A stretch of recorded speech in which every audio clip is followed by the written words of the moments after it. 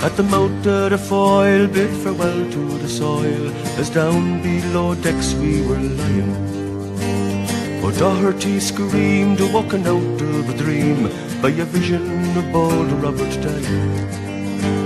The sun burned cruel as we dished out the gruel. Dan O'Connor was down with a fever. 60 rebels today bound for Botany Bay. How many will reach their receiver? Oh, I wish I was back home in Derry. Oh, I wish I was back home in Derry. I cursed them to hell as our bow fought the swell. Our ship danced like a moth in the firelight. Welcome to Tales from the East End, episode 101. And Prof, we have hit the 100 milestone. And did you ever think we'd make it, Gary? No, never thought we'd make it. 101. I was trying to think of significant 101. Why that was significant. You said the Dalmatians, 101 Dalmatians. Other than that, something sticking out in my mind. Can't think why. Let's just keep asking ourselves that question every single week now. 105 episodes. Why is that significant? Yeah, so we're still sponsored by Camille in Tala Village, and it's absolutely gorgeous. And the hot and sour soup, Prof, that is the one you need to try next. Get yourself some batch bread, some Kerrygold butter. Well, I was going to on Friday, but then I heard that Ray's cooking is back. The bar is open again on Friday, so you've ditched the mistress and you're back with the missus. So Ray is the missus. I tend to rotate, but so I'm back on Ray this week. Yeah, you don't want to. You want to be able to watch the game without falling into a comatose after Camille. Yeah, and at least Ray knows his portions. So so we're still sponsored by them, and check out their menus online, and they deliver in and around the Tala area, so they are fantastic and gorgeous. And Prof's favourite is the crispy chili chicken. That's it. That's the one. Send you into a coma. So we're going to review the two games away to Derry and Water from the past week, and look ahead to Drogheda in the second round of the Cup. And we have a mystery guest in Johnny Blues today, and he'll be along shortly. Who could that be? Who could that be, Prof? And our 100 episode spectacular took place at the Four Provinces pub last week, and it was an absolute belter. And great show. Like I said, I can remember the show. That's about it. Pints of Piper are the devil. It had to be pointed out to you the next day that you went to the Forge. Didn't even know. Imagine that. Imagine being active in a place and ordering drinks and talking to people, and then waking up on the kitchen floor and not knowing that you did that. The Piper is the devil. It's actually lethal. Ah, stop. And it's actually really easy. It goes down well because you switched onto the puddle and you went back to the Piper. Mm-hmm. So that was in the Four Provinces. So we haven't wasn't quite as bad as you, but I was in absolute bits when I got home. I tell you what though, I wasn't actually that bad. I was wrote off in the night, but there's not much of a hangover from that Piper stuff. Like, I was dehydrated and slight bit of a headache, but I wasn't messy. So it's good stuff. It's made well. Pat Flynn was our headline guest. He says he's done now, Ger. He's no more stories left. But I think nobody will ever get sick of Padjo, will they? No, I think he went X-rated on us at the 100 episode, and fair play to him. So he finally spilled some of the beans, some of those X-rated beans. He blew his X-rated beans all over the Four Provinces, and we have that one about forcing his own substitution. I'm surprised we even got Mero in with his busy schedule, you know. Yeah, that one about forcing his own substitution. Oh it's yeah, one of the best stories I've ever brilliant, heard. Absolutely brilliant. And James Lowe asked him, because we had each guest ask Padjo a question, and James Lowe asked him like who had the biggest wang in the Rover squad back then. And then stolen from the grasp of Emma Wheatley, that question. Yeah. And then I went to the Jacks, and then who's on my left? James Lowe. Who's to my right? Pat Flynn at the stalls. I'm just thinking, having an old little look. Eyes front, lads. Eyes front. And then the second break, I went to the Jacks again. Who's on my left? James Lowe. Who's on my right? Pat Flynn. Oh, you're on the same cycle. On the same cycle. Yeah. So you definitely had a little peek. And Kieran, when the barman, he was being mischievous, Gary, he put up a sign at the bottom of the stairs saying, "Welcome to Daily Mail." I know, yeah. A bit of needle, a bit of crack, but they really looked after us, and we'll definitely be getting back. We're going to organise a bus from there, so one of our famous Tifties buses will be leaving from the Four Provinces at least once before the end of the season, so it won't be the usual abo. So it's something a little bit different, you know. We can bring a couple of lads down and see how we get on. So we haven't put the highlights of the video up yet, but Prof released the video of John Delaney and went down a tree. John was once again nailed him. And absolutely nailed him. Very, very talented fella is our impressionist. Jack of all trades, El Deco. Colin Murphy messaged me and said this guy could make a lot of money with this. Unbelievable. You could do a weekly thing, like with the comedic brain there, you could do a weekly thing. So anyone wondering why we wanted that Elvis wig, remember we put up the advert on Facebook, now you know why. I tell you what, you did well, because when I heard Elvis, I didn't think you would have got that, and the grey as well. Like, I mean, who provided the wig actually? He got his own wig, and funny enough, on the packet it said corporate wig. Corporate wig, perfect, wasn't it? It's class, absolutely perfect. So with great feedback, and the whole show in general. Orla Stanford tweeted, it was a very idiotic decision to listen to the podcast while in the gym, crying, laughing in the middle of the weight section. On the plus side, it makes me look like I'm putting a good shift in. So tears streaming down in the gym. That's the reaction we want, isn't it? We've Crafty Hoop fully listened. What do we always say, Gar? Our favourite feedback? Overseas listeners. Oh yeah, here we go. Crafty Hoop. Crafty Hoop is overseas. Where is he again? Is Crafty Hoop in the USA? Well, he says here he's following on the trails of the Rockies. So lovely. So he's up in Canada. He's rocking around Canada. Fully listened to the episode on the weekend. What a great episode. I have to concur with some of the sentiments mentioned at the end of the show. The value of the podcast as a contribution to the club and to the Rovers faithful far and wide. What a great service you guys have both put in, as well as anyone in the background. I'm usually listening in my headphones, walking around the trails of the Rockies here with my dog. Being miles away from Tallaght Stadium, the matches usually comes on at lunchtime here, and I go for a hop or a long lunch or pull up the stream in a browser tab. We'll be more than happy to pay for an SRFC TV subscription, by the way. That a couple of hours a week and jumping on the forum, hunting down Rovers content online is all a fix of Rovers you can get from a distance. And having the podcast makes such a difference. Talking to all the characters and Rovers fans, players, people in the background, it brings you in to the side of the club and helps stoke the fire to keep the connection alive. And this week's episode, chatting with so many different folks from Rovers faithful, really brought all that home double fold. So great job, lads. So very, very complimentary message from Crafty Hoop there. Much appreciated. Much appreciated as well. Yeah, that's all we want to do. It's just a bit of crack, really, isn't it? One man though is not happy is Forky Ger. He doesn't like us replaying the old podcast clips. No, a bit of evidence, is it? I don't know, but miserable he'll get at times, our Forky, isn't he? As soon as he gave out about that, I immediately recalled that someone had left a comment on the SoundCloud website called Weasel. That was his username, and he said, "Enough of the time travel." So then I said to Forky, "Are you Weasel by any chance?" He was like, "Yeah, I am, yeah." Enough of the time travel, yeah. Miserable Elgie. And we're still getting great reaction to our documentary as well. If you haven't seen it, for whatever reason yet, search The Rise and Fall of Tales from the East End into YouTube. And also put on headphones as well, because the music is actually intense. Yeah, it's much better. It's much better with earphones. But it's a bit of crack as well. And so we spoke about the Hangovers. The trad band, they were a bit mad, weren't they? The Ishbini Neheran, the Sausages of Ireland, they jumped up. They were walking across the bar playing and giving it socks, and they were really good. So if you ever think about heading down, check them out. They were class. I seem to recall them singing a song about Chris Benoit at one stage. Yeah, they did. I had no idea what the lyrics were. I just know it was about Chris Benoit. Definitely worth checking out, but they were great. And young guys as well from Crumlin. I was chatting shy to them at one stage. I don't know what I was saying. Absolute shy talk. Ozzy Nate was ribbing you, Gar. About the 100th episode. He was like, nah, 96. He's grabbing onto that one now. Grabbing onto it. All a great weekend anyway. Fantastic stuff. And so we'll do a bit of general news before our guests arrive. So Dundalk crashed out of Europe and they lost 3-1 to Slovan Bratislava in Tallaght 4-1 in aggregate. Was any feces knocking around the South Stand, Prof, like before? Shouting all over the place last time, weren't they? So Dundalk managed 0 wins, 2 goals, and one of those was only a consolation goal by Duffy in the second leg in 7 games. We got 2 wins and 7 goals in 4 games. Oh. Great stuff. And is this the demise of Dundalk? Can we catch them, Prof? Will they bring that form into the league? I know you keep announcing that their demise is imminent, but I mean, if you just look at their league form, if you say it enough, it happens. All right.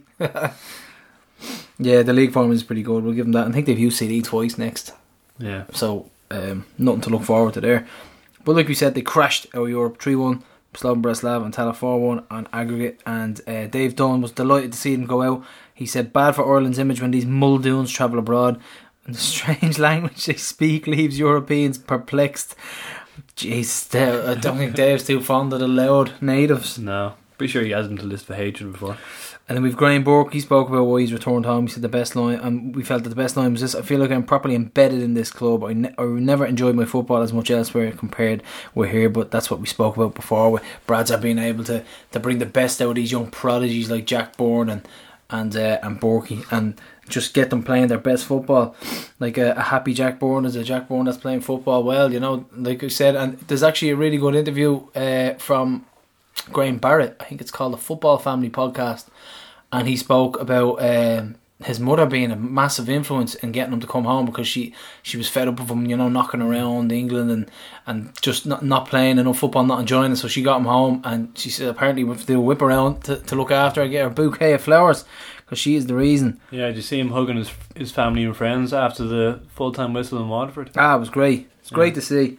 He's playing football and he's happy, you know, he's got good people around him. And of course, he had won the Electricity League Player of the Month for July, and he had an absolutely smashing one. But I tell you, you know who's up for probably going to win it in August? Has to be Greener. Greener has to be well up there. Nice. I mean, he's 4-4. He scores on Friday. He's in there. He's well in there. You'll get Rovers one anyway. He'll definitely get our one. But he's up there, 4-4, doing really well. Jamie McGrath must be devastated, Gary. Yeah, I know. Yeah, I mean, he wasn't even in the Ireland squad. I know. And Jack Bourne, disgracefully in it, for all that form and assists and goals and just all that good play. Well, he's in the 40-man preliminary squad. I reckon he get picked. I reckon he's a fantastic option to have on the bench. I mean, if you're struggling to break down the likes of Gibraltar or one of these teams, and you've got Jack Bourne on the bench who you could bring on a bit of creativity, someone who tries something different, I think it's a great option to have. He's done it in Europe. He can show he can do it against these good teams. Do not get me started on these 40-man squads. Oh, you hate them. You hate them. The bane of my existence. Yeah, it's like what you always say. It's like, right lads, here you go. Here's like 10 quid, and then they just take it back off you 10 minutes later. Say no, it's gone. And exactly what I say always happened again. Troy Parrott tweeted, "It's a dream come true," and then Mick McCarthy goes, "Well, actually, no, he probably won't be involved." Yeah, but the thing is, what it is, they're thinking of it is, okay, here's a 40-man squad. Now you're being considered. Now you're in the window. Now you have to push on and do a little bit more. I think that's what they're probably aiming at. Whereas you're just thinking it's cruel. It's cruel. Where do you stand? Like, yeah, it is. I understand what you're saying. How do you tell your family and friends, like, did you get a call up or not? Yeah, it's so murky, and it's not something that you'd say in, like, let's say, I don't know, a podcast 10 years down the line, and you never got a cap, and they were like, oh yeah, so you get a cap? He was like, no, but I made the 40-man squad. Yep. It's not something to brag about, really. Didn't Gary Rogers once make a 40-man squad? Yep, I think so, yeah. I think they needed I think he was the water boy. In fairness, he made the bench for that game, whatever it was. But he was the water boy. Okay, Gary. Water boy. Jack Byrne, first Rovers player to win the Player of the Month award twice in one season since Gary Twigg in 2012. Twiggy, what a season he had that year. And he is fast becoming a fan favourite, and even winning over the sternest of fans like Mick the Senator McCarthy as well, who was blown away by him and saying he's up there with Pat Bourne. So Justin Mason said he had to make a change to his all-time 11. He took Alan Bourne out, didn't he? Did he take Alan Bourne out? Was it Alan Bourne? Yeah. So he took somebody out, and Emma Wheatley wasn't happy either. Ooh. So we have a bit more news, and Danny Carr has joined the European Conquerors Apollon Limassol for an undisclosed fee, and there was a bit of backlash here, Prof. Ward awards in the media. The clothes were off. Yeah, they were well and truly off. The clothes and everything, it was just a skin club. It was Bradzer said he didn't like what he been hearing from Dan's side, even though he had 18 months left on his contract. He said he thought he was bigger than the club, and Carr retweeted that it was untrue and disrespectful. A load of bollocks, to quote him. And if we're going to go down this road and discuss this one, you could, like, let's say if it is true about Dan and his head was turned, you have Bradzer dealing with a player who he knows isn't 100% committed to the team because his head had been torn by looking for another deal, or not looking for another deal, but looking for another team, actively going about looking for a different club. So if that's true, you've got Bradzer having to deal with that, a bid comes in, and you could see after the Derry game he was dying, even before it maybe, he was dying to say something. But I think the deal was still in motion. But then when the card officially gone, he came out and said what he said, and then I don't know, I think it was a bad time, was it sour grapes? I can understand how he feels, because obviously the stuff we don't know that happens on in the background. Well, since we've sort of prepared this show, Carr's actually done a radio interview where his side of the story is that, you know, he was committed to the club. Really? And then the Apollon offer came in, and then off he went. So, so he claims he wasn't pushing a move. Whereas Brazer's side story is he had 18 months of the contract, but he wanted out. Yeah, and then you'd have his his representatives were. I mean, we don't know what goes on behind closed doors, but his representatives could have came to Bradzer and said he wants a new contract, wants a pay rise, and let's say we decide to say, well, he's 18 months on his contract, we'll discuss it in 12 months' time, and then they were like, okay, well, he's going to be actively looking for a different club. That could have happened. You don't know what happens behind closed doors. It's a game of cat and mouse.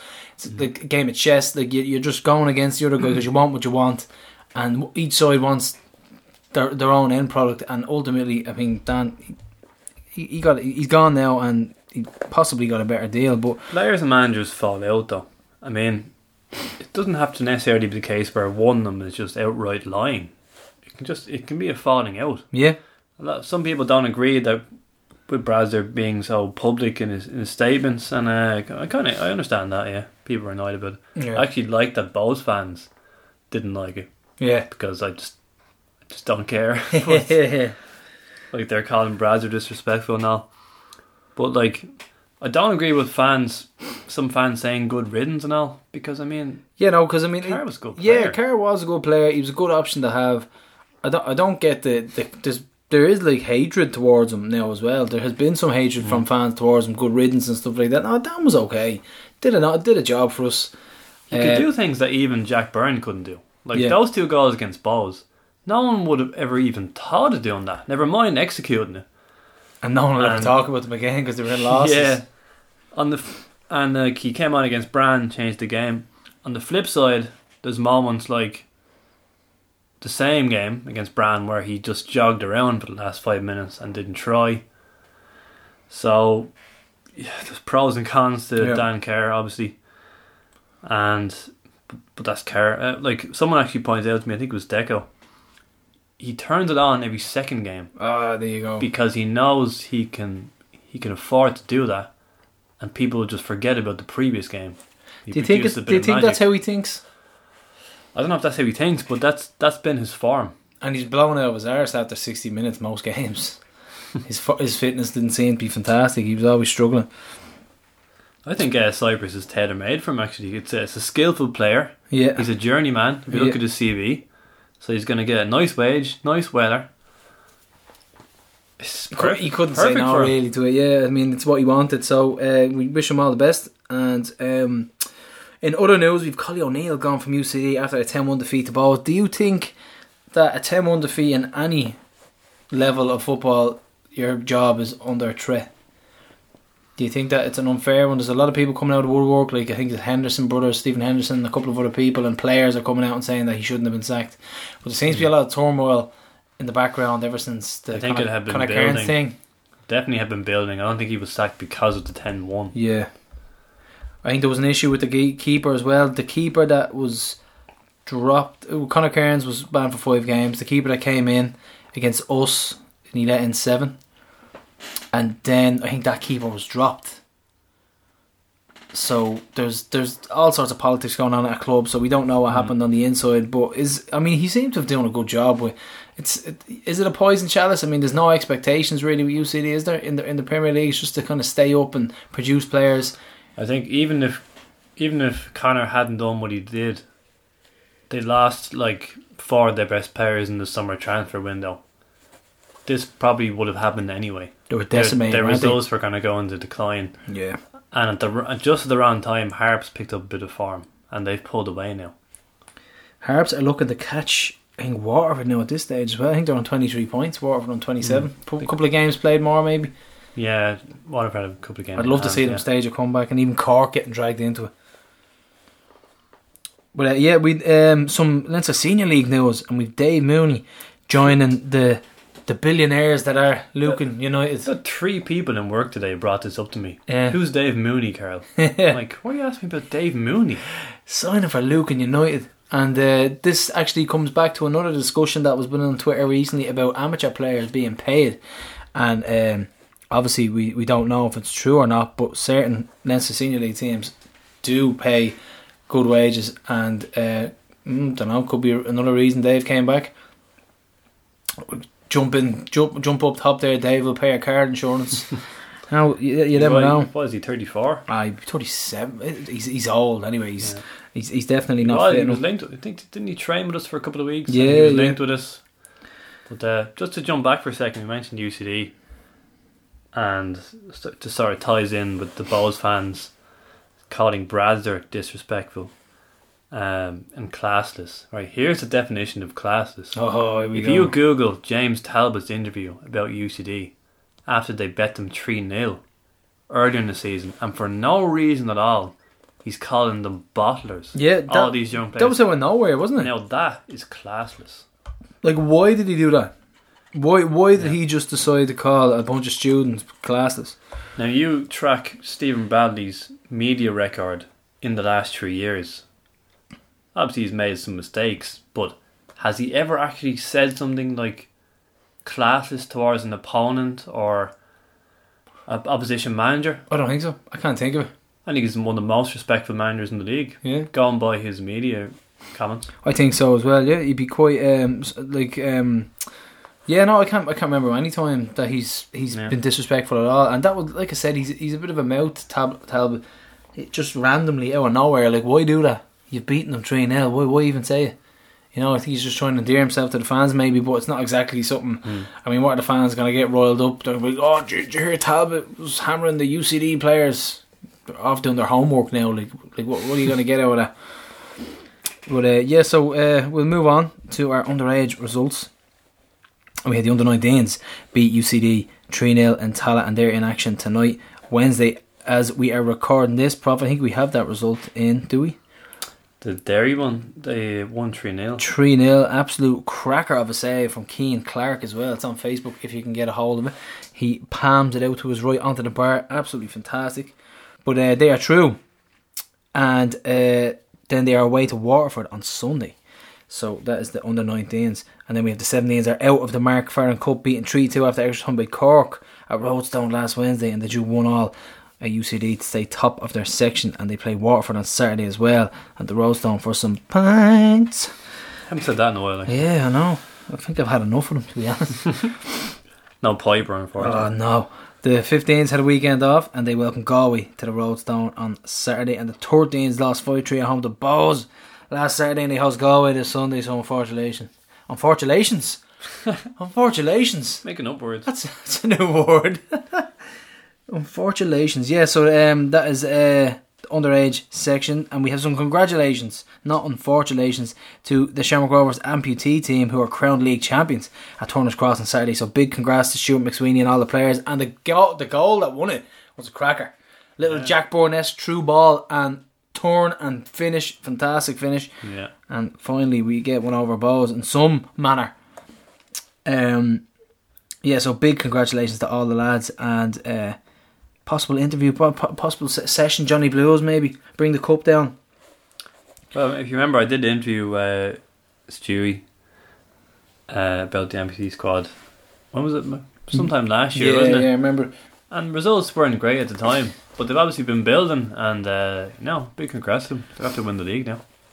And onto our loan watch, we have Dean Williams winning Bray's Player of the Month, and the trophy was presented to him by Robert Smith from The Cure. Yes, it was presented to him by Otto from The Simpsons. Much better. Oh man, We just keep calling these out. oh yeah. We should have made a list. Any more? Yeah. I don't know. Think of anything. The Teenage Undertaker. That is just classic League of Ireland. Just the randomness of it. Total random. Brilliant though. Yeah, Dean Player's Bray Player of the Month, and he's been fantastic. So he's one I really want to see get a run in the first team eventually. He's up to 12 goals now at Lawn and Bray combined. 12 goals in the 4th division. So our away game against Dundalk on September 13th is now off because they played Derry in the final after they trashed Bows 6-1, trashed them, Prof. Wow. I think they took the foot off the gas as well. So that was Monday semi-final. So strong team they put out too, Bows. We were going to run a bus in conjunction with another group of fans. We're going to do a 77-seater double-decker, so keep an ear out for that. We possibly not do it if it's midweek because it's a tougher one. But if it's on a regular, if it does, it's going to be rescheduled. It's going to be shoehorned into a Monday or Tuesday, isn't it? It's going to be midweek. Yeah. So unfortunately for that, last year as well, wasn't it? Like we played on Tuesday, we got that late winner out there. Is that where you grabbed Shawsey by the face and hugged him? Gave him an L where. Yeah. Great trip. But if we are ever going to have like a short one, because those double deckers actually can't travel far, they can't go over 100 kilometres. So that's what the bus companies tell us. So if we do get another trip in and around there, neck of the woods, and then we will certainly think we'll run the double decker. That transitions nicely into my rant about the scheduling, Gar. Okay, go on. This is an absolute shambles. Yeah. We knew that Waterford game would just be put in some bollock spot on a Monday in August or September. Totally agree with you. And here we were. And where did they put it? 4 days after our trip to Derry. And then they had to reschedule the home game against Waterford. And they put it 3 days before Bows. We're probably going to have to rest about 6 players in that game. We'll be doing a shuffle. Definitely shuffling players around. It's just really frustrating. And even I think, wasn't there a 21s game on the same schedule on the same night as a League of Ireland game recently as well?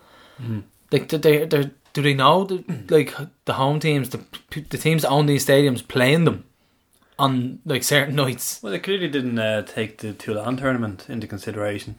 They could have foreseen that with the fixture clash. They didn't do anything about it.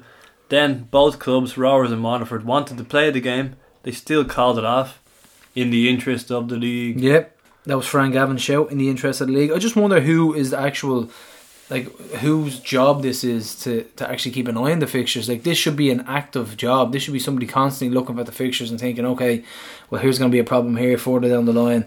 There's going to be a problem further down the line. They need to keep an eye on it, which they don't do at all in the slightest. And it's just take the fixtures. I'd say someone gets a phone call every so often and they're like, fucking, there's 2 fixtures scheduled for the one night, get that sorted. I'll throw it in on a Monday in 5 weeks.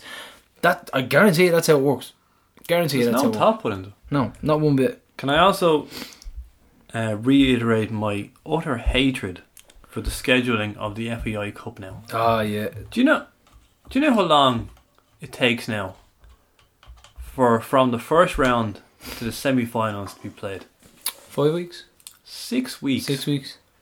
That's like a training camp in Portugal. It is. It's bad form, isn't it? How is that a cup competition? Are we losing the magic? The season starts in mid-February, and you play your first round of the cup in, was it early August? Yeah. So we're already in the quarters. That's 6 months into the season. And then you've qualified for the final 6 weeks later. Is it taken away from the magic of the cup? Do you think so? I just think it's stupid. Yeah, it is. It's crazy. Nothing makes sense with the FAI. And this was all in reaction to when Dundalk had that run in Europe 2 years ago. Their bright idea was, oh yeah, we'll start this now. We'll make the scheduling of the cup shorter, we'll start it later, and we'll remove replays in the first 2 rounds. Meanwhile, we're still jam-packed with midweek league games.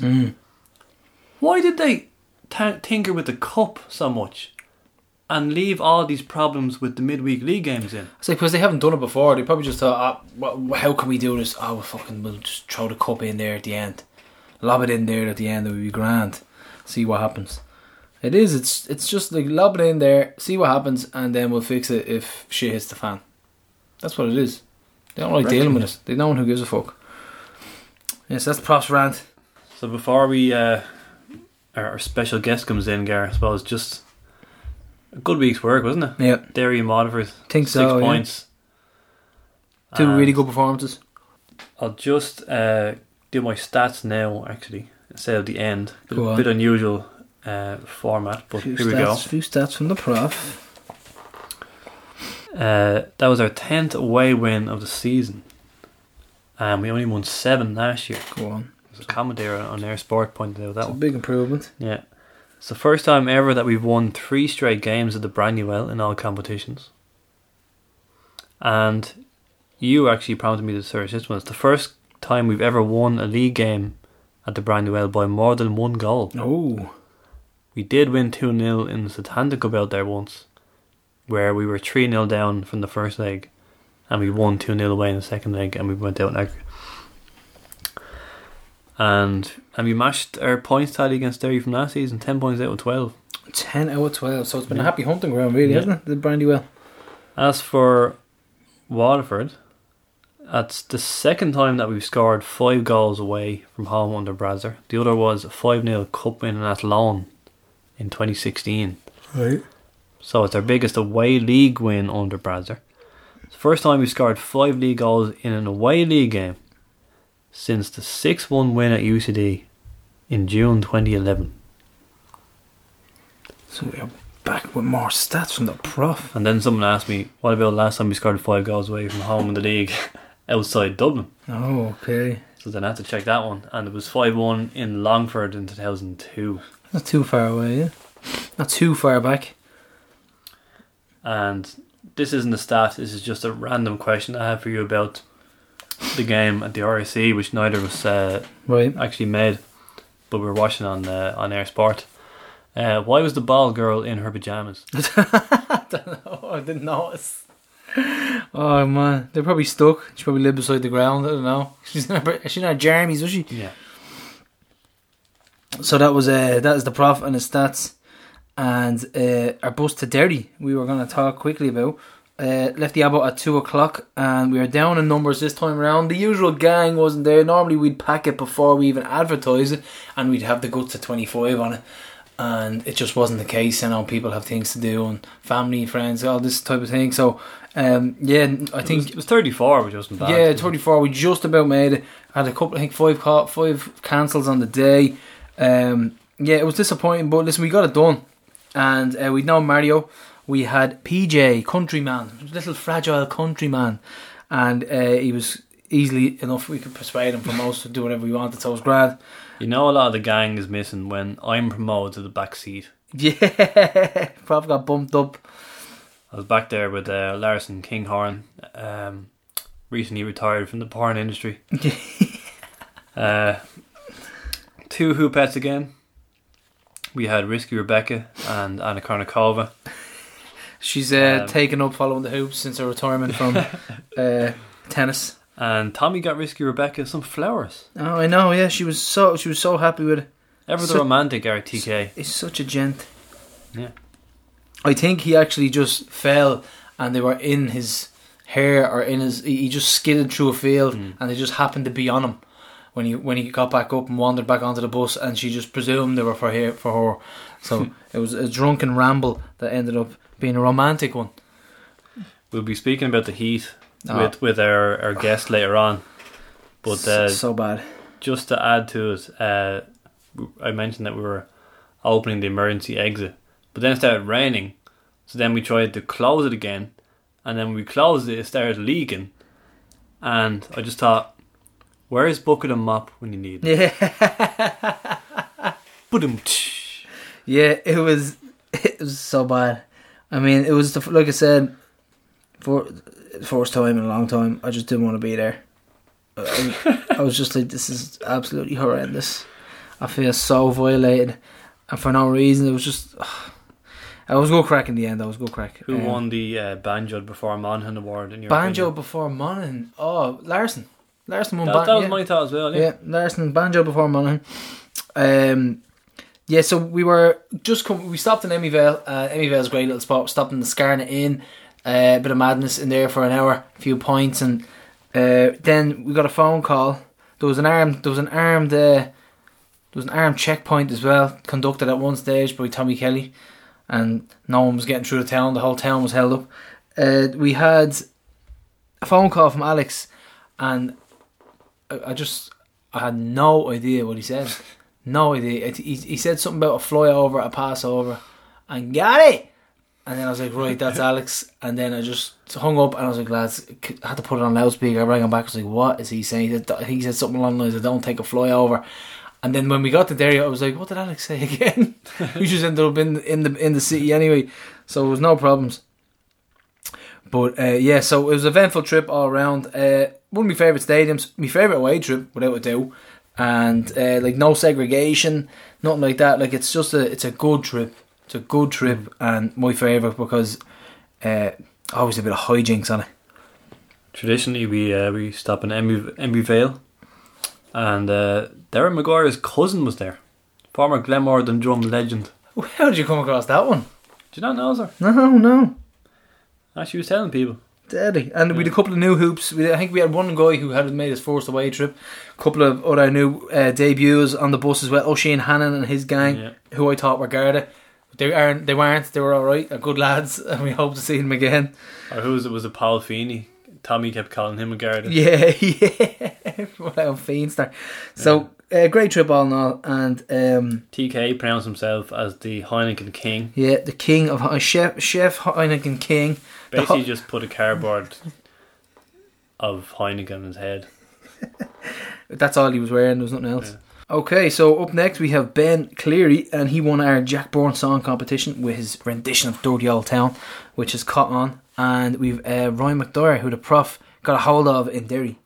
Okay, so we're here with Ben Cleary, and he's the winner of our Jack Bourne song competition. And Ben, family steeped in Rovers. Tell us about how you got into the hoops. Well, I couldn't even remember my first game because I was always going to Talca Park, but probably from Jack, my granddad, Jack Wilson, was always a big follower of Rovers, and my family's just always gone since. And tell me, what inspired the Jack Bourne song? I mean, how did it come about? Because I heard it first on the bus to Cork, on the Tifties bus to Cork, and it's an absolute cracker. So, yeah, well, I'm always just thinking of songs to make for Rovers and everything in the shower and stuff. And I remember Liverpool doing a version of that for Van Dijk, so it just sort of came to me when I heard just talking about we have to make a song for Jack Bourne. I just thought of it then. Oh, it's an absolute belter, and we had Tommy Kelly singing it from the back of the bus and everybody joining in. So what was it like hearing it belted out in the South Stand? Was it a proud moment for you? Yeah, it was brilliant, yeah, because I actually made one for Graham Burke last year, but I never got going, so I didn't think this would either, but hearing a great feeling, yeah. So how good has Jack been this season? Oh, brilliant. It's class that we've been able to hang on to him for the rest of the year, it looks like, but I'd say be gone after that. He's still good, really. Yeah, the window's officially closed, so we can hold on to him for the rest of the season at least. So, were you one of those young ruffians on the pitch when we scored against Bran? Nah, I wasn't. No. You tell them lies. To be honest, we don't mind. We're independent. My family, would slay me if I was on the pitch after that. I hear Ray's been on the pitch before as well. It's all right. So. Yeah, so the prof, we have a little prize for you. So the prof has penned a book with himself and McDarragh Ferris, and it's a copy of Talatine. I always tell him it's great toilet reading, so when you're on the jack you can open it up and you can check it out. So thanks very much for the Jacko song, and we'll see you soon, right? Thanks a lot. Okay, we're here with Ryan McDowell. It's half time to Brandywell, so we can't comment on the result yet, but would you be hopeful of 3 points here at the moment? I would, yeah. We've had chances during the game. I can very much see this ending 0-0, but at the same time I can see us grabbing a goal. You know what I mean? It's amazing how much our results have swung against Derry over the years. Went 7 without a win, now we're 7 unbeaten.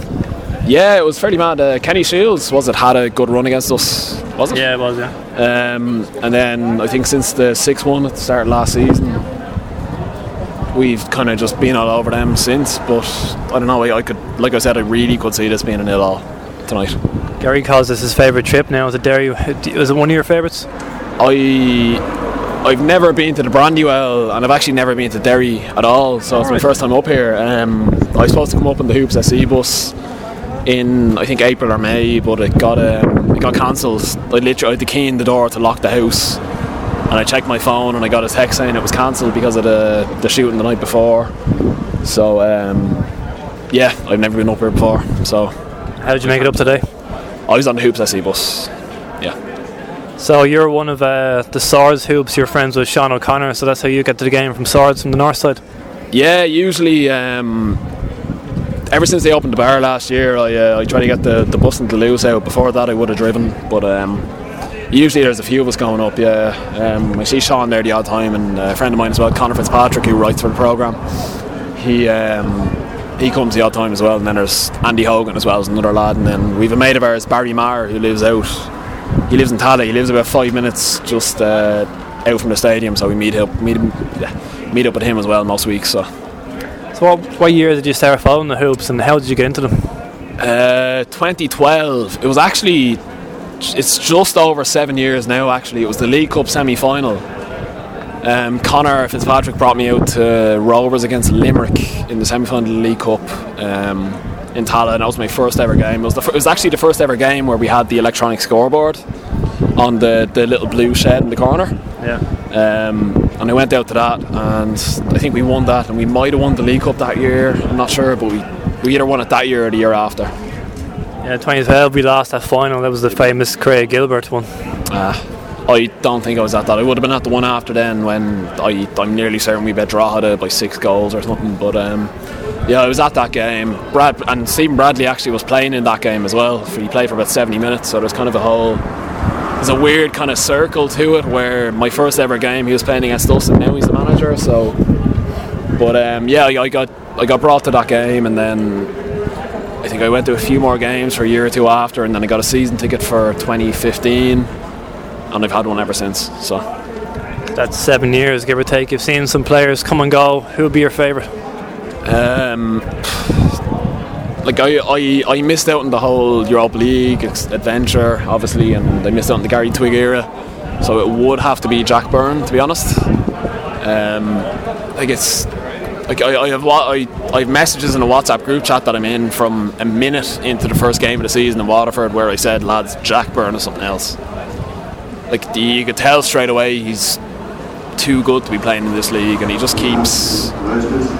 keeps just doing things that I don't expect him to do. Like I kind of hate watching him in a way, because I like he'll run with the ball, and I'm dead set saying you have to give the ball to Finner. He's 10 yards away from you, and he'll just sweep his left foot and ping a 40-yard ball out to Sean Kavanagh, who runs onto it, and he just thinks differently to everyone else in this league, I think. So you mentioned Jack Byrne there. Do you have any concern at all that him and Graham Burke could get into his way, or do you see this being a brilliant relationship in the middle? That's a good question. To be honest, I don't really know.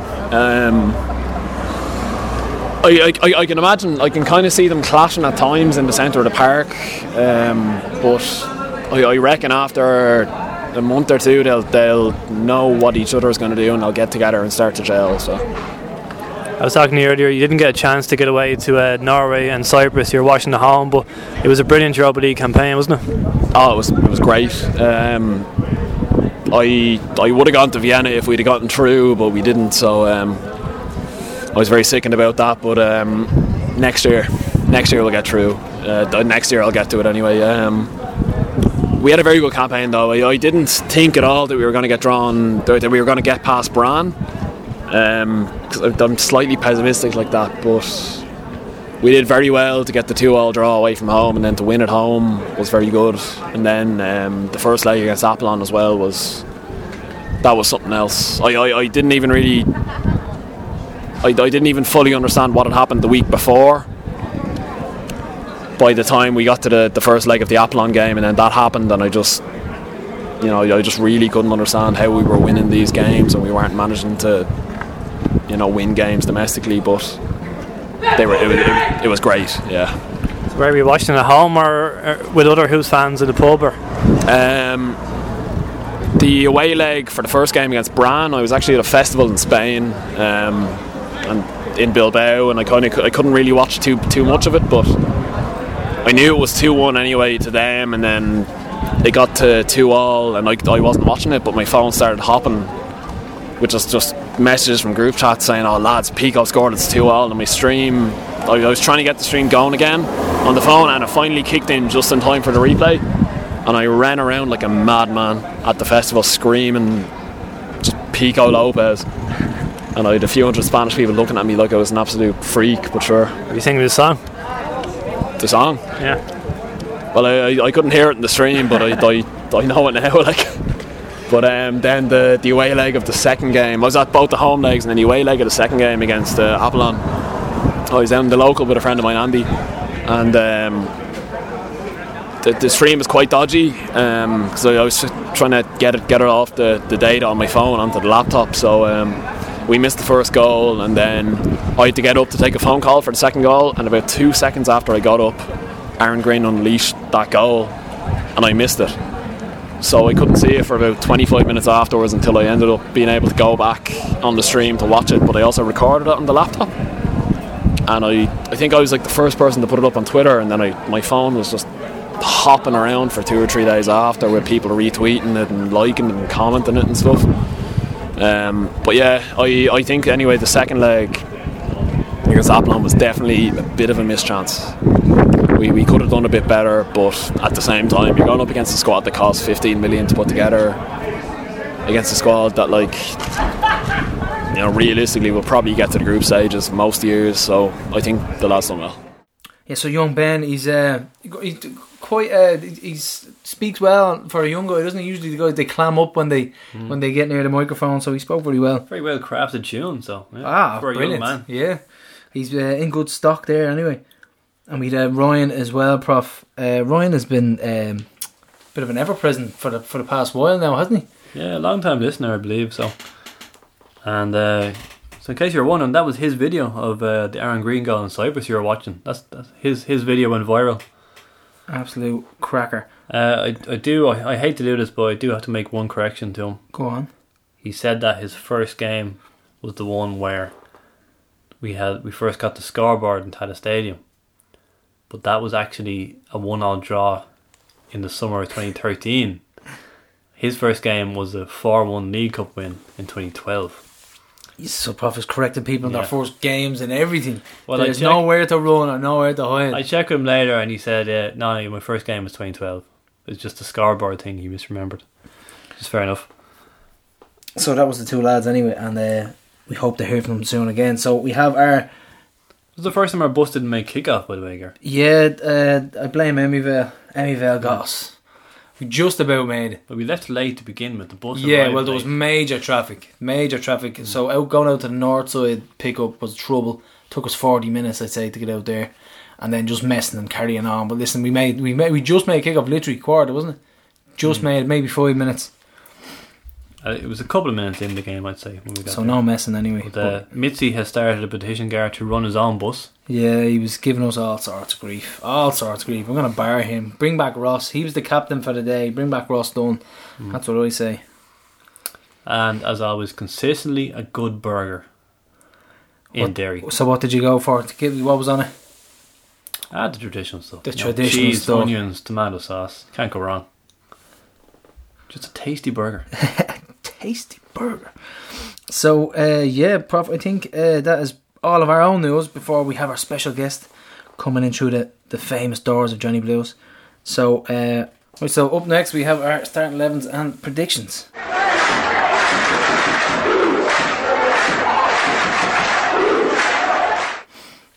Right, I'm going to go for this one, Prof. I'm going to go Alan Manis. Well, let's consider the injury situation. We've got Neil Ferrugia, right, still with a hamstring injury since May, I think. Graham Cummins hurt his shoulder in the first half in Waterford. Right. Berkey came on, great sub to have. Joey O'Brien's probably still out, is he? He's struggling with his ankle, so he may not make it back. Right. So Joey, Ferrugia and Cummins. Right, no problem. So we're going with Ethan Boyle right back and Pico and Grace centre half. We'll have Cabo on the left, Borky up on the left as well. When I say I put him on the left, like Cabo on the left back, Borky left wing. Borky's just going to play. He's going to do his own thing. We'll go with I'm going to keep Gary O'Neill in the team. Played quite well in Waterford. Yeah, I thought he did well.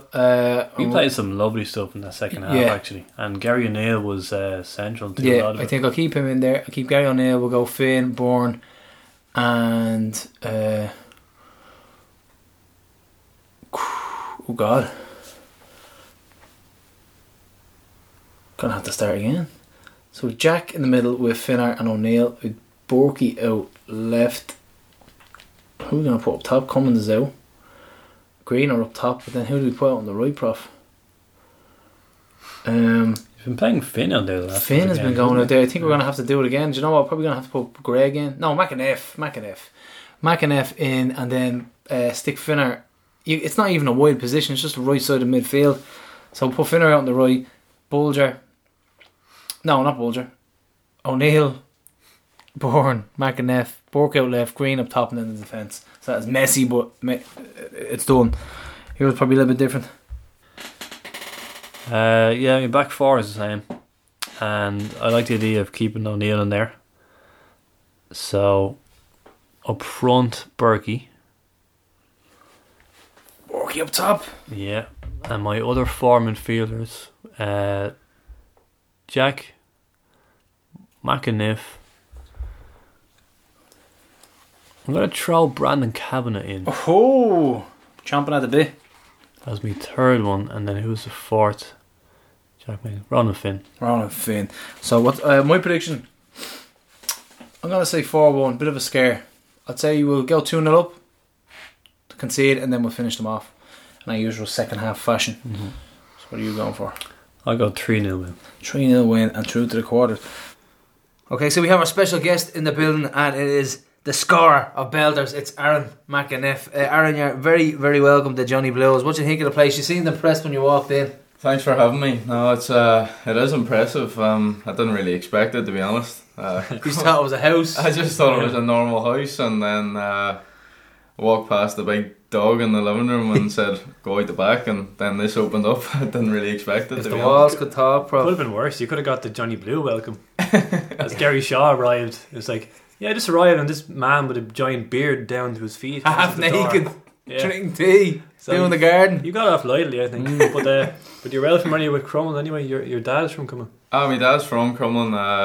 My granny, she only lives around the corner. She lives on the Crumlin Road, so I wouldn't be too familiar around the place, but Do you have D12 in your blood anyway? well, it's in the blood, so as we were saying earlier on, wasn't it? It's a hotbed of talent, Old Crumlin, isn't it, Prof? Yeah. So before we review the Derry game, we want to talk a bit about your time there. So, but let's go back to where it all started. You played for Institute as a youth before the big move to Spurs in 2013. So how did that all come about? It came about, well, when I was younger I would have played for a team called Don Bosco's, and then my team sort of folded, so I went to a team called Maiden City, which was like an academy. They still run up in Derry now, and when it got to the kind of stage after under 16, they stopped at under 16, and the manager at the time, Paul Key, he was taking over Institute's first team, and he took a few of our players and me. So I started playing in the first team at Institute when I was 16. How old were you when you were 16, playing first team football? 16, man. And like I got a good run of games and that from probably around the Christmas period right through to the summer. Played most games, scored a few goals and stuff, and then the move to Spurs came about after that. How do you remember the first point of contact? That's something that I always love talking about. Do you remember the initial contact and who it was and how it came about? Well, it was through a fella that he was close with Paul Key, and he sort of recommended me to go over because he knew Tim Sherwood at the time, and I went over once, and then there was no game that time. The first time I went over, and they said we're going to need you back over to play a game. So that came about probably about 2 weeks after I went back over again, and we played against Aston Villa, and I done quite well in the game, and then I still didn't. I had an idea that they liked me, but then it wasn't for another maybe 2 or 3 weeks. It was coming up to the end of the school year, and I just got a phone call and said that they're going to offer you a contract, and I was buzzing. And what about what type of names did you play against that day? Can you remember? Or with? Or with, yeah, anybody that's kind of stuck out? The trial game that I played in was actually, it was like an under 16 17s game. It wasn't the actual under 18 Premier League, because they played in the pitch beside us, but because you're not registered at the time you can't play in them games. Oh, they'd be official games, wouldn't They're they? official games, so I played in with it was the younger sort of age at the time, but it was me and Harry Winks in the middle. Oh yeah. And then I think Josh Onema would have came on. Dan Crowley played up top for Aston Villa that day. I can't really remember much other than that, to be honest. There was a few trialists in our team, to be fair. Yeah, and you were happy enough with how you played 2 or 3 weeks later, and the contract came out. What was it? How many years? And they offered me a scholarship, 2-year scholarship, and then I signed that, and then I went on. When I was there, I went on to sign an extra year then. And what was the experience like in general? Were you happy with it, or is it something you recommend to kids kids at that age? Well, I think when a club of that size comes knocking the door to a young Irish lad, it's very hard to turn down.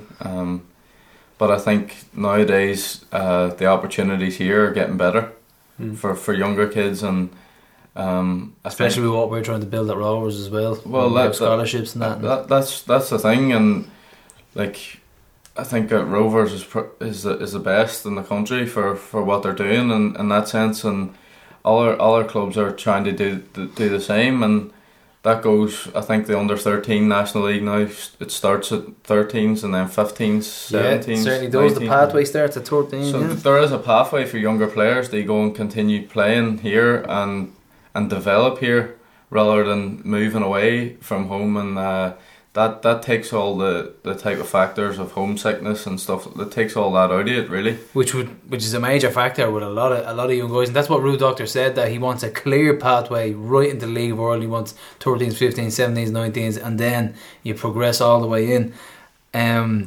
So sticking with your early career, were you always a centre mid? And follow-up question: were you always divine? I wasn't always a centre mid. When I was younger, I was a centre half. Centre half. Jesus. I was a centre half whenever I started playing football, really, because I was quite chubby as a kid. So I would have played centre half. I would have been like an old-fashioned sort of sweeper, like just never really made a tackle, but just sort of dropped off the game and playing in the old slippers and like just picked up the ball, and I would always got the ball off the keeper and stuff. But Rio Ferdinand type. Whenever started to lose the weight and stuff as I got older, then and a coach he threw me in the middle, and then I started playing midfield from that. But when I was at Spurs, I played right back a few times as well, and I played on the wing a few times. But I think that's just part of your learning. Academies in England, they seem to do that with players and play in different positions to sort of test you out and make your understanding of the game a bit better. And what about when you were in the actual academy? Would you train near the first team? And did you ever train with the first team? Like, would you be in and around the first team having like lunch and stuff like that? And would they integrate you with them? Yeah. Whenever in my first year over there, didn't train with the first team, but like everybody was in the same building. The 2 separate canteens, a youth canteen and a first team canteen. Second year I was with the under 21s, and then I'd say after about 3 months I was training with the first team nearly every day. Every day? So who would have been a pal, you could say? Who was your little training buddy? Or who'd you go to the driving range with? When I was there, like out of the first team, some of the younger lads like Ryan Mason and say at the time Ryan Fredericks, they were kind of older. They would have been in training with the first team as well, but they you would be close with them just because they're younger at the time. But in terms of proper first team, even Harry Kane, but in terms of proper first team players at the time that would have sort of looked after, Kyle Walker was a big one. He would have properly came over and said how you doing and stuff. Him and Kyle Naughton. Oh yeah, nice guys. They're nice guys. Like they would even say to you, like, look, fancy playing the PlayStation later on or whatever. Play FIFA with them and stuff. Like used to play 2v2s, me and my brother against them too. But no, it's nice to have that because I remember the first day going up to train with him, bag of nerves. Really. Yeah, I can only imagine. And we did just a passing drill in the warm-up, and I remember big Yunus Kabul, he smashed the ball in at me about 100 mile an hour, and we touch, like, I took a touch, but it was about 5 yards in front of me, and the next touch was a tackle, and I was like, I didn't know what to do, like, and you just have to adapt. And to be fair, all the lads there, they were all good lads, and after a few sessions, whenever you sort of get the grips with it, they see that you can play a bit, like, and then I think when you earn a bit of respect like that, then it's grand from there on in. What about international football? Because you mentioned your dad's from Crumlin, you were born in Derry. So did you play any youth football for Ireland or Northern Ireland, and who are you leaning towards nowadays, I guess? I came down when I was 15. I came down. This was before Northern Ireland even contacted me. I played in the Foyle Cup, and a fella called John Moreland was involved with the Irish under 15s and 16s, I think, at the time, and he asked me, man, would I come down for it was like trial days or whatever. Yeah. So I came down, and I played in the games, whatever, and I played mostly centre half, but like at that stage, I was starting to play in the middle as well. Like, but the lads at that time, some of them were massive, and like I was still tiny, really, like in comparison to them. Could still play, and he said to me, man, after, look, he can play, but he looks like he's going to be a late developer. Yeah. I'm not going to pick him for the squad, so that was fair enough. But he didn't pick me, and then the North, they used to do like a county development program, so they asked me to come into that, and then I played with a North under 15, 16, 17, all the way through, basically, and captain some of the sides a few times, and then at the minute I sort of just put international football on the back burner, really, to be honest, because I don't really think it's something to be focusing on unless it comes about again, or unless you have a phone call off a manager or something. Yeah, then you think about it. And then you think about it. So that's really where it's at the minute. Yeah. And then we had 2015, and your time at Spurs came to an end. Can you remember when it came to an end, and the phone call, or how it came about, and then was there any other offers in England or anything like that? So whenever, like the last year that I had there was probably my worst year in football, to be honest. Just with injury, the injury took so long because... What was the injury? Tell us a bit about it. It was a knee injury, and to be honest, I actually don't even know the name of it. I don't know the name of the injury, but it took a while for for them to find out what it was, because I was getting MRI scans and it wasn't showing up. Yeah. And at one point they actually might have thought that I was taking the piss, really, like. And what's wrong with this fella? And they were trying to get me to go out and train and stuff, and I said, listen, it feels like it's just going to snap apart here. And went and seen like a specialist for this part of the knee in London, and he found it straight away. He said, like, that between the tendon and the bone or something, it was literally it was like hard to find. It was on a thread, like, and it was ready to go. So he said it's either an operation or a course of injections to try and tighten up everything around that area. So I got the injections, and it was like still a process, to be honest. And it ended pretty hard decision to make as a teenager, isn't it? I mean, obviously you consulted with your parents, and but that, I mean, what, did they come back to you and say, okay, well, the positives for the injections are this, but ultimately, did they recommend surgery as a long-term fix? Well, like, if I got the injections and they didn't work, it was going to lead to surgery anyway. But if I got surgery without trying the injections, it put me out for like a year and a half, and it was just, might as well try it. I may as well just give it a go.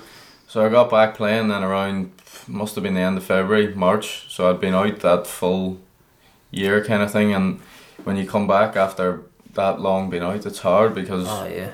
you're not really fit. Like, you can try and keep yourself fit, but when you're trying to play and stuff, and lads have been training and Sharpness playing, isn't like there, you're miles off it. And I played a few games. I played well in them, but lads had just progressed, and it's a ruthless game over there. Like, like, so if lads are progressing and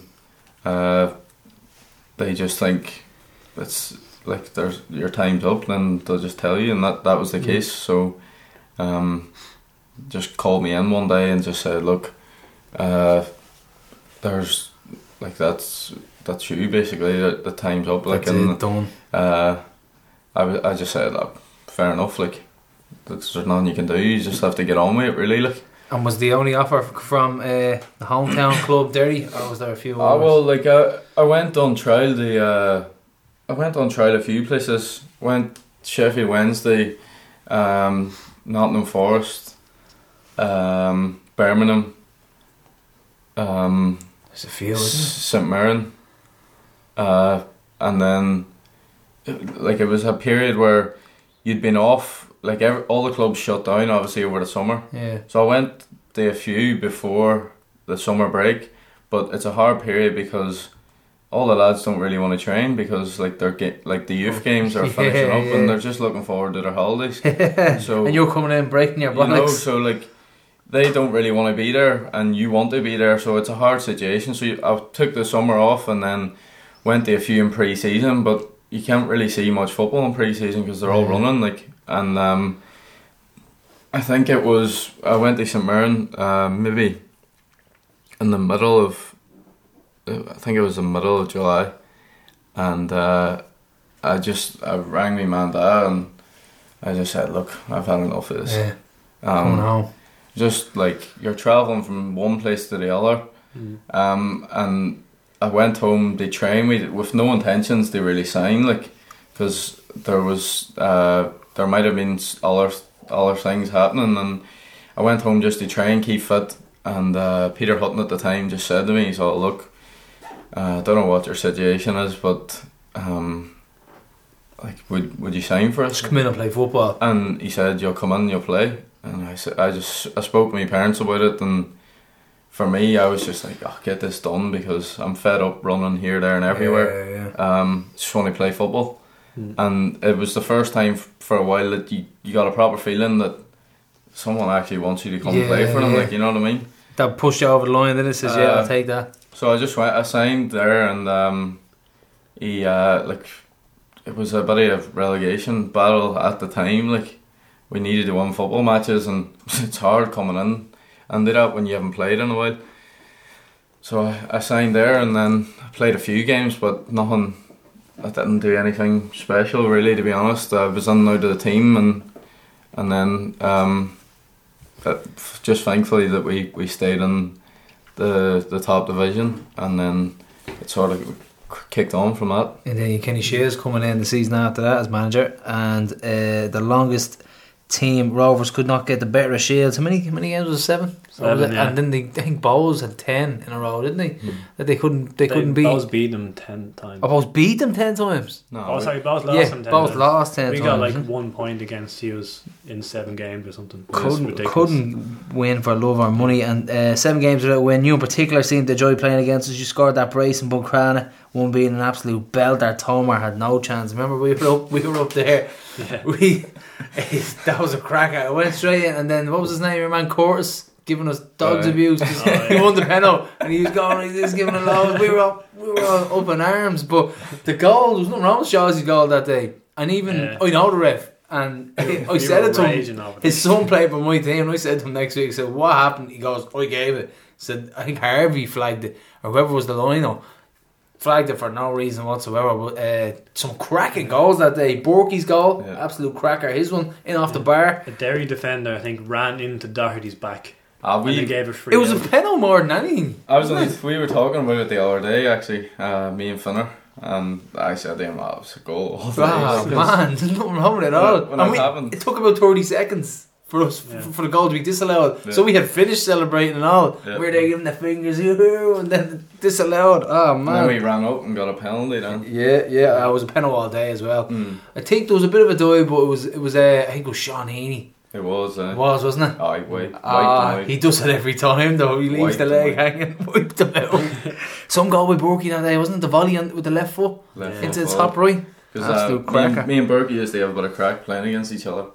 Oh yeah. And I scored that day, and then he scored straight after. I couldn't believe it. Oh man, two crackers in the space of a minute. Yeah, good little town as well. You got one in Tala that season. You always seem to like playing on the Tala pitch, don't you? Yeah, no, it's I said before, like anybody that comes to Tal really, like It's a great pitch, it's isn't just the pitch in the league that you get motivated properly to play in it, because it's a proper stadium. Pitch is always in great nick, and I used to love coming down and playing on it, and it? Remember? it's a great place to play football. And we're going to talk a little bit about Ryan McBride and the tragedy and how much that affected everybody at the club. And can you tell us a bit about that and just the whole period of when it happened? So like we played that year we started off the season really well. We'd won our first 5 games, and like And he scored his last goal in Tala. He was on the match that day, to be honest. well, that's the thing. Like we played within them 5 games. We played both Shamrock Rovers and Dundalk, and we beat Rovers down here, and then we beat Dundalk 3-1 at home. Like, so we were thinking like this could be a good year for us. Like, and then we played Drogheda after the Dundalk game, and like people are saying, oh, this might be a banana skin or whatever, and we went out and beat them 5-0 at home, 4-5 I think it was, and Ryan was working. It was on a Saturday that game, and Ryan he worked in the bar, Patter's. Did he? Patter O'Donnell's and there he worked in the bar as a barman. That was great. You used to get served all the time. I can only imagine. No, but he said this. Oh, we asked him like, oh, what are you doing tonight, Ryan? He was like, oh, I'm going to work. Happy days, right? Whatever. It was just the norm, sort of. Yeah. Like he was going to work, and we were in for recovery on the Sunday morning. He came in and just chatting, just normal, like. I'm knackered. I'm working. He would tell you stories about like his lock-ins or his something Saturday like night. that, Like he'd tell you all the stories. Like, and then he just said, "Oh, right, see, these other boys, I'm gonna go back and go for a sleep, whatever." And then I got a phone call about 9 o'clock at night. I was on my bed, and Conor McDermott rang me. And the Roy Foley's up at Linfield now, isn't he? At the he's moment? at Is that him? Cliftonville now. Cliftonville. Sorry, yeah. Can't really mistake those two. So he rang me, and I just let my phone ring out. I was like, oh, what's he ringing me for? I'm on my bed, like, and and he rang me again, and I thought there must be something wrong. So I answered it, and he was kind of in tears, like whenever he rang me, and I said, what's wrong with you? And he said, do you not hear? And I was like, what? And he just said, oh, Big Ryan's dead. And I was like, I didn't know what he was on about. Like, I thought he was winding me up. And he said, no, I'm being serious. And then I rocked the city and the club as a whole. Couldn't believe it. Like, I just went silent, and like, still, I was like, right, I'll ring you back, whatever. Hung the phone up, and then I went on social media and seen it, and then I got a phone call off the club like 10 minutes later, they say, and I remember just breaking down really, like, cause he was one of my good mates, like, as well as a teammate, you know what I mean? And like, I couldn't believe it, and it did hit the whole city. Absolutely rocked the whole city and the club, because he was such a big character within the club and within the city. Like, everybody would have knew him really, and he's just a big legend really.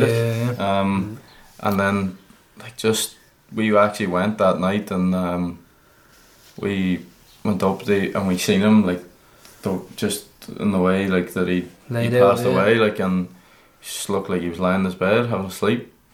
Unbelievable, isn't it?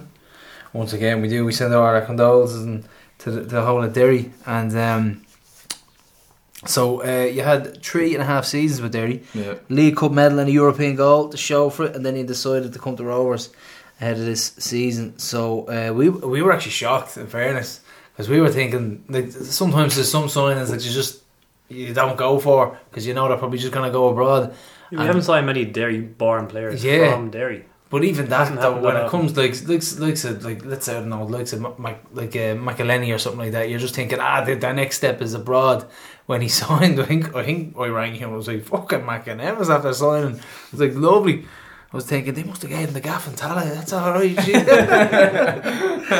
But so tell us a bit about how the move came about, and how did you feel when you first got the call? Or I don't know how it works, if there's bids, if there's calls, but when you first found out about the interest, how did you feel about that? Well, I kind of I know the manager a while. Like, I used to always speak to him after any game we played. Like, I'd know him through, like, my man and dad would know him, and my brother, because my brother would have went to Arsenal sort of. Oh, still with Arsenal now, isn't he? Jordan's at Arsenal now, so like I would always spoke to the manager and stuff, and then obviously my contract running out last year. I think like I was just chatting to him like after we played in the Brandywell. Rovers beat us 1-0 last year. Near the end of the season, he just said, "Look, what's your situation or whatever?"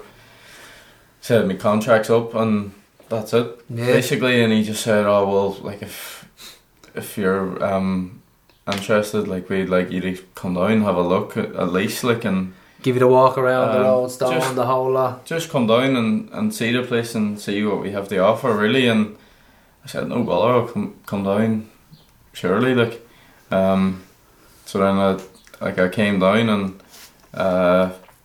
like there was. They walked you through Jobstown and you were convinced. You said that. Oh, it's obviously like for me, sort of like Dublin's a good place to live, really. Like, it is. In fairness, like, there's a lot of things going on and stuff, and you're never going to be bored really in your day off. But in terms of the football side, like just seeing like the setup at Roadstone, seeing what the manager wants to build and what way he goes about his business, along with all the staff, really, like that was just something that I wanted to be a part of, and I got that feeling straight away, off the club, and like the way they treated me, and my girlfriend, from the get go, you just felt wanted, like my man and dad, like we came down. Me and Ellen came down first to have a look around, and then got a phone call saying, "Oh, would your man and dad want to come down and have a look around and stuff?" And like, so he brought us down. We stayed down for the night and stuff. Went out for a meal with the manager, and like was Chef Ray the call-in chef on the night? No. Oh, we actually went to the Anvil. Up at. Do you think Chef Ray uses too much paprika? No, not enough paprika. That's the problem. He started doing these like meatballs and pepper sauce, and they're lovely. We know the ones. No, but so Ray, that's a free bit of publicity there. I mean, the proper expecting our portion. The next Did you hear that story? Someone got his phone off him and then made a huge post on Facebook about someone had supposedly complained about his and food. He was apologising, and he went down the whole road. He was like, "I've spent 2 years in Germany doing his whole this CV and all." And it was all a wind up. I texted him and I was like, "Ray, listen, don't mind him. You're a good chef. 200 You're comments. You're a good guy. Don't do it." And Like, he's like, it was a wind-up guard. 200 comments like, "Oh, I love your meatballs. Your chicken's great. Ignore the haters." Yeah. It wasn't even real. Wound up to bits. He's a good lad, Ray is. And so you were completely sold. And I can only imagine though being brought down and you're going through the Roadstone. You've got like Darren Dillon, then you're doing a bit of gym work after it, and it's just it's the whole hog of being a professional footballer, isn't it? Well, I think that everything's there, really.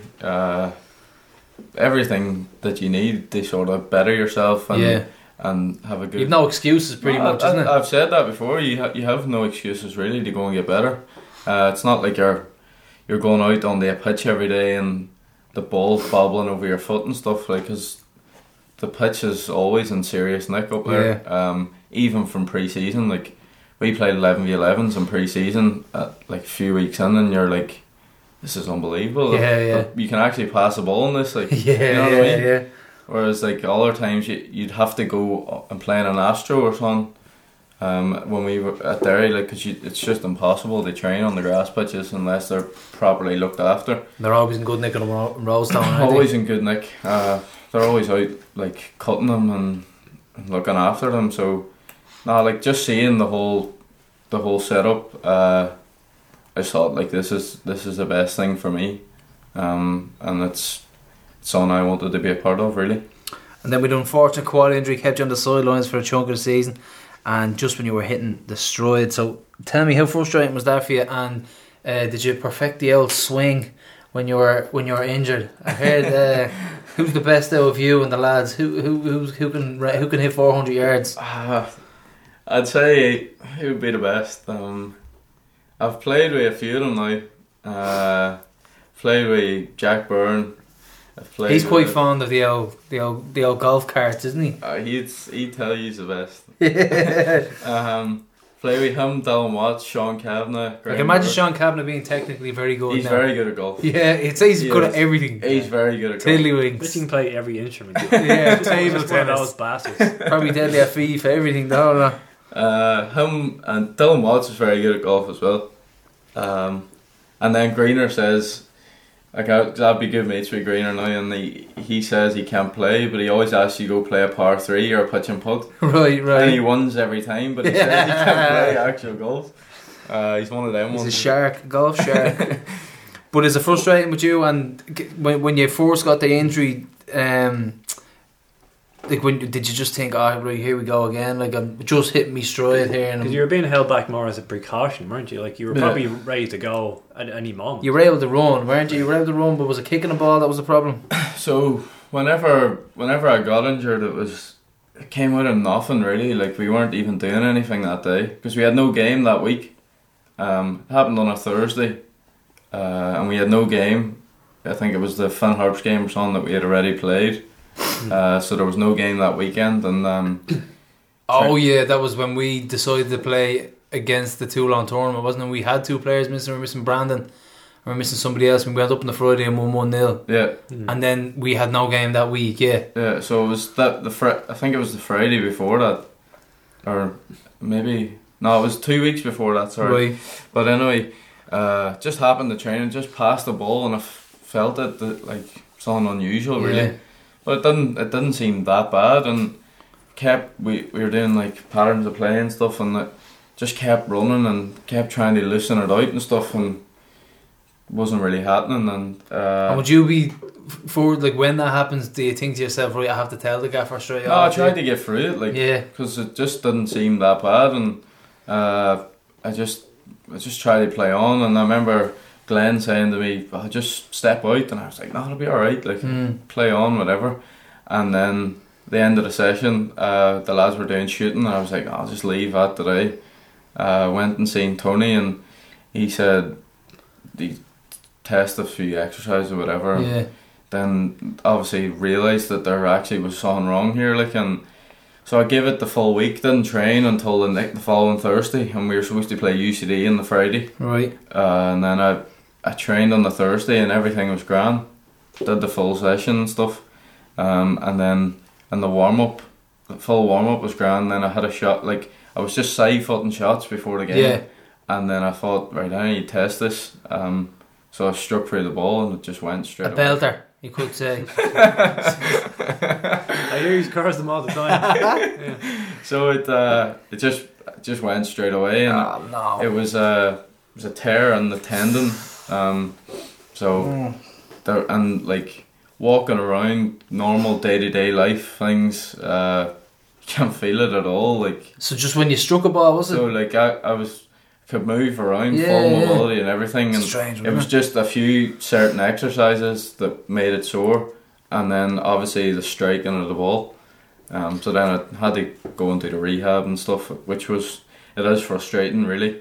And what entails in rehab? Like, what are we talking? Are we talking just like constant physio treatment, or is there like chambers that you go to, or is there something else? Like, I mean, I noticed that some players that do go into the pool and they do work in the pool to help strengthen up. So what way did you go about recuperating? My rehab was the first few weeks is like kind of sort of rest really, like and then start building a bit of strength on it by doing like weights. And must be painful, is it? Because it's still kind of injured.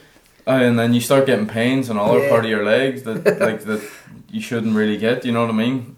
So just putting a bit of strength on it, and then obviously it sort of came over the break as well, the injury. And that was the sort of period when I was starting to be able to like do a bit of jogging and stuff again. So I was on the treadmill and that then, and I got like shockwave therapy on it. Yeah.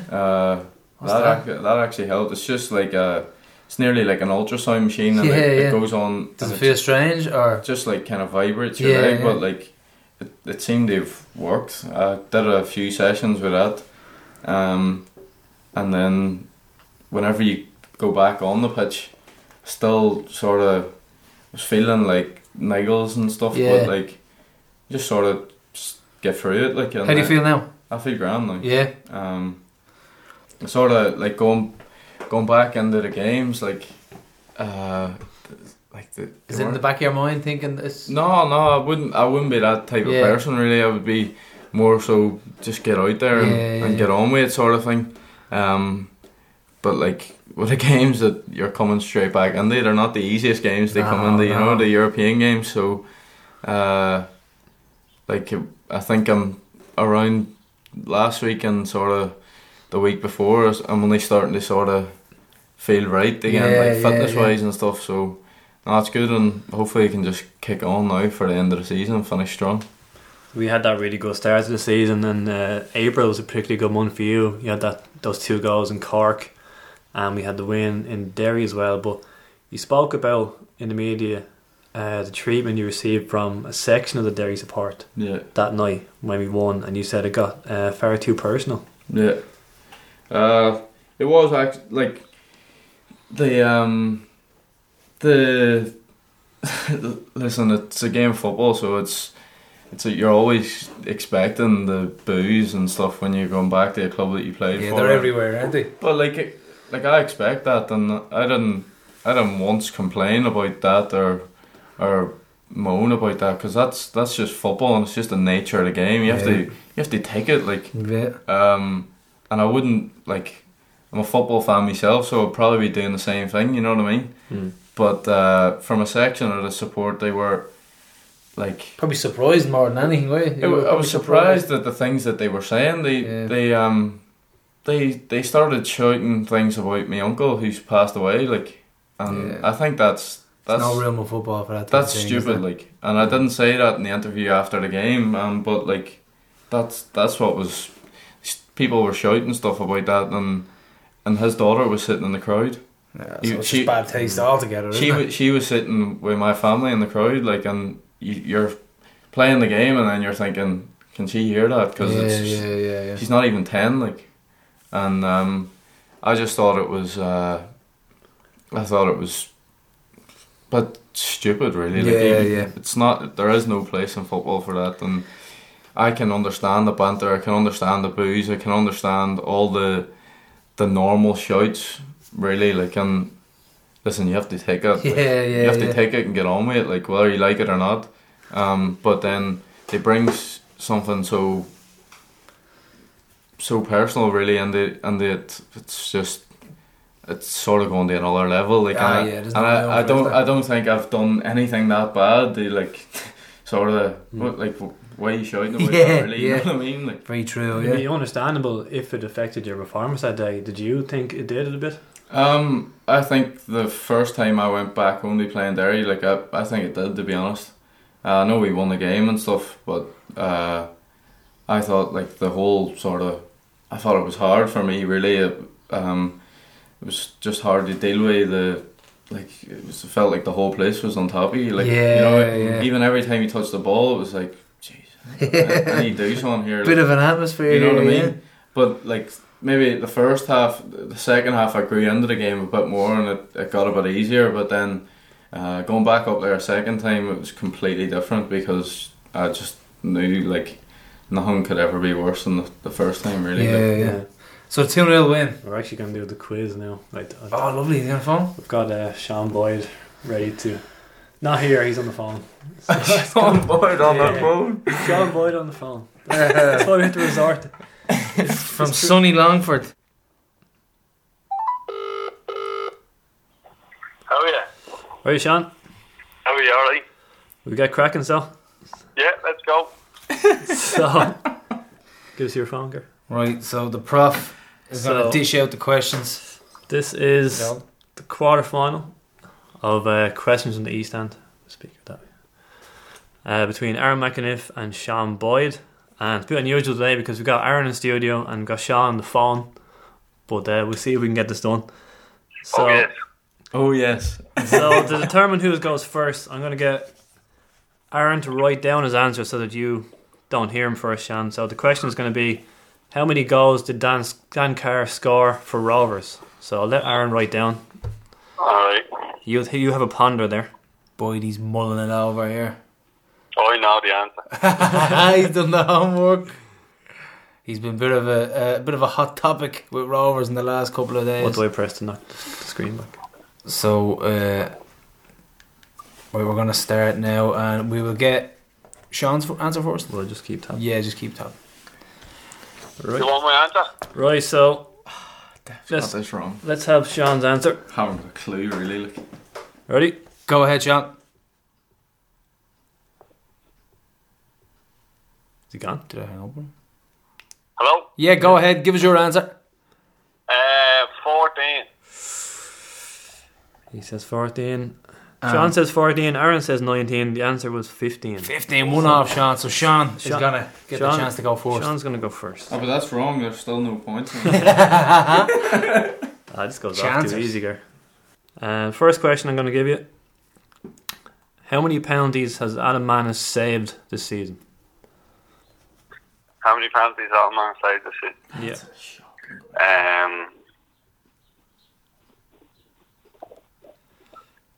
1. 1? Yeah. No. Over to Aaron? 2. Oh. No. The answer was 3. 3. Yep. Who's the other Again, one? 2. 1 was the rebound was scored. Denny Corcoran. Oh, come on! Like He saved Still it. saved I it. know. Fairness, he but- saved penny. And who was the other one? Bose away, wasn't it? 2 against Bows, yeah. 2 against both. Can't believe we got Right. that wrong. Right, next I just question. thought obviously with goal. Like. I'll stay on football. Next question, Aaron McAniff. What is the English translation of SK Bran?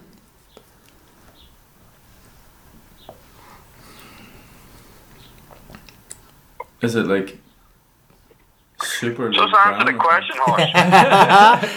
Is that your answer? something? Has to be. Right, so over to you, Sean. What is this translation for SK Brown? Yeah, Yep. no, don't be. No, we can't see you. So don't be googling. No.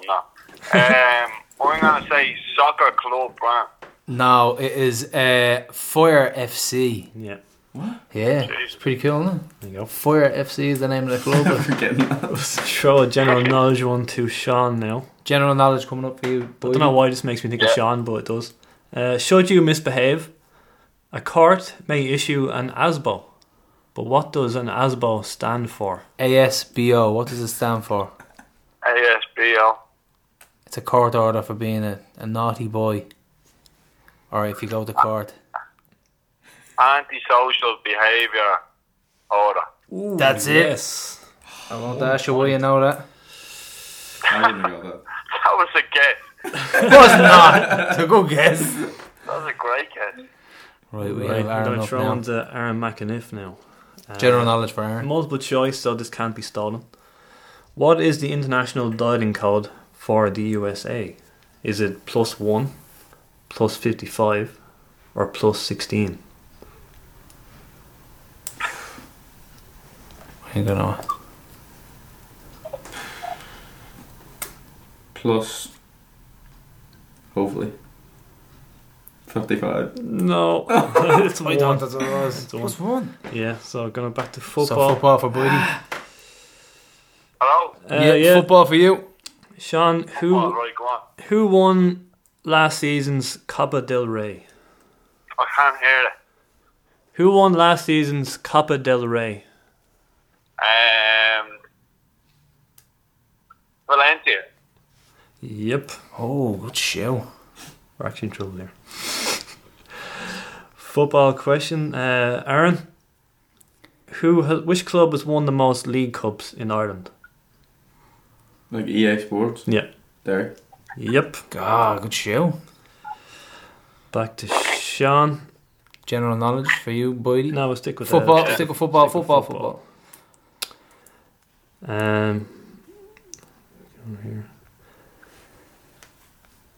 Which two teams have won both their games in the English Premier League so far? Arsenal and Liverpool. Yep. General knowledge, General? Yeah, general knowledge General knowledge. for the Mac man. Aaron McAniff. Spitting games and chasing cars are singles from which alternative rock band? Snow Patrol. Yep. Yes, Do you know what? I've heard your musical taste aren't quite up to scratch, so I'm not surprised you got that. I've heard you Ariana Grande. Right, Boydie. Name the two countries who are in conflict over Cypriot territory since 1974.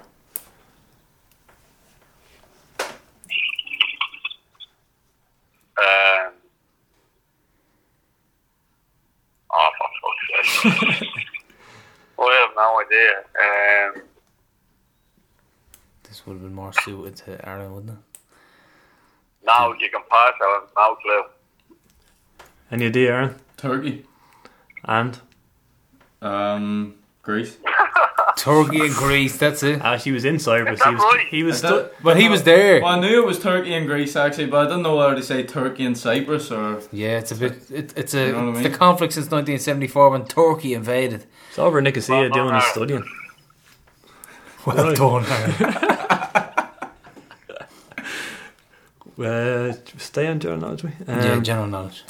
Over to Aaron. The Chernobyl disaster took place in what decade?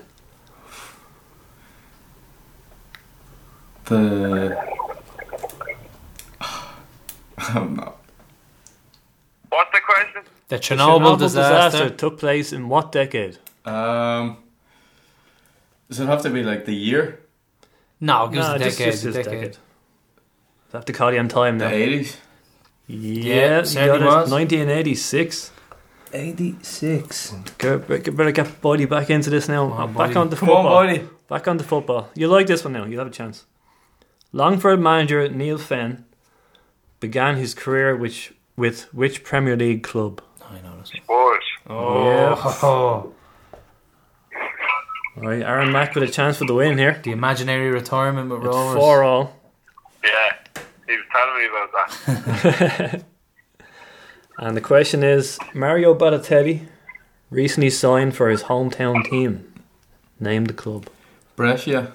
You got it. Yeah, It's yeah. in Four to Aaron McInerney. Yes, Morty! And now ding dong of a quarter final. Unlucky Boydie. And Good old Did Aaron. Aaron get one question wrong there?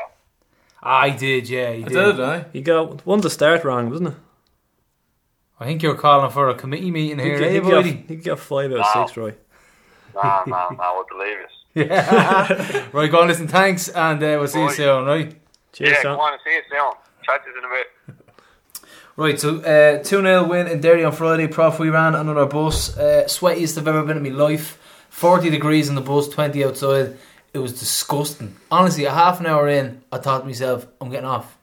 I'm leaving you. Because it was horrendous. People were naked. Left, right and centre. It was disgusting. I felt overdressed in the back. It was disgusting. Like normally on the way up, Derry favourite trip, and you're flying up and you're having a gargle. You don't even notice the trip. Honestly, half an hour in, I thought I can't do this.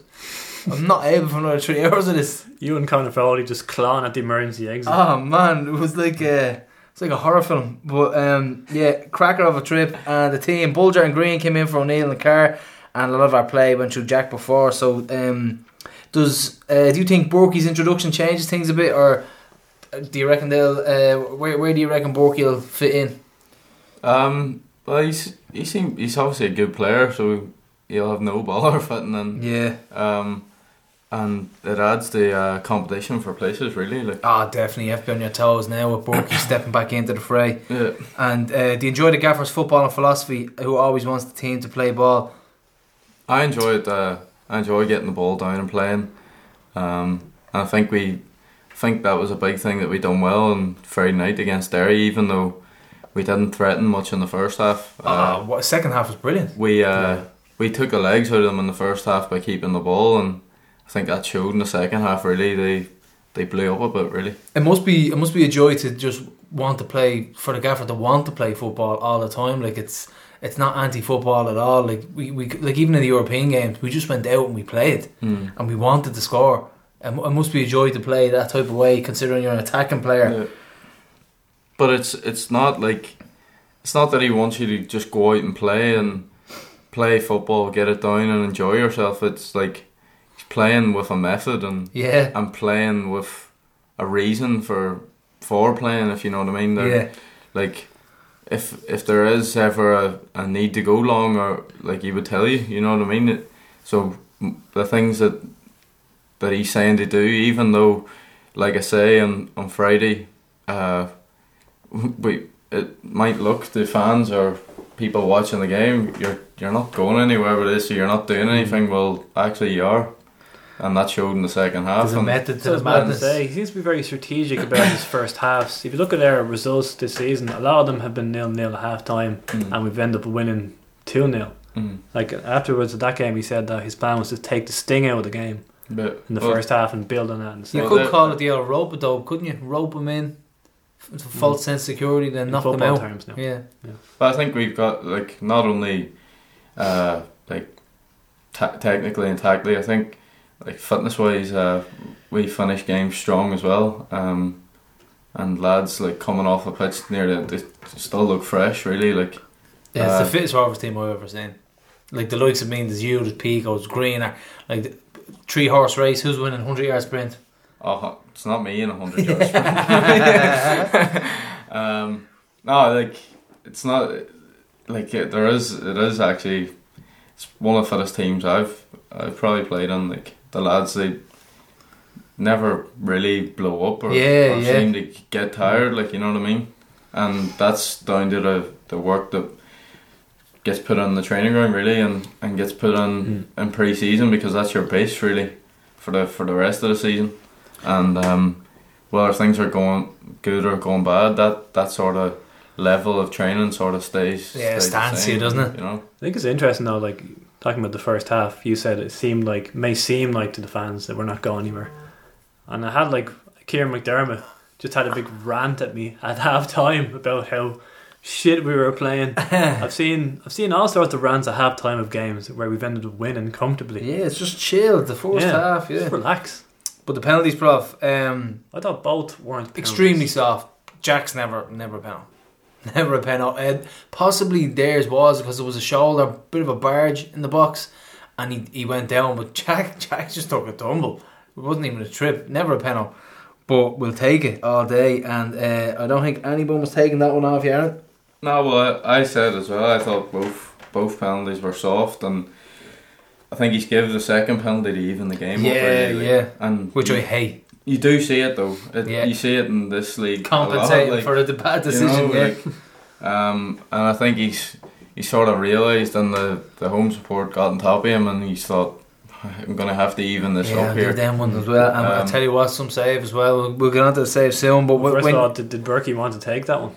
He did want to take it. I think he just wanted to get off the mark, really. Well, he realised the situation. He was like, I have to give it to this fella in the hometown club. Well, like, I just went over and said, look, give us me that. Give us the ball. Like, And he said, don't be doing that. And I said, look, give me the ball. So it wasn't a Rashford Pogba situation.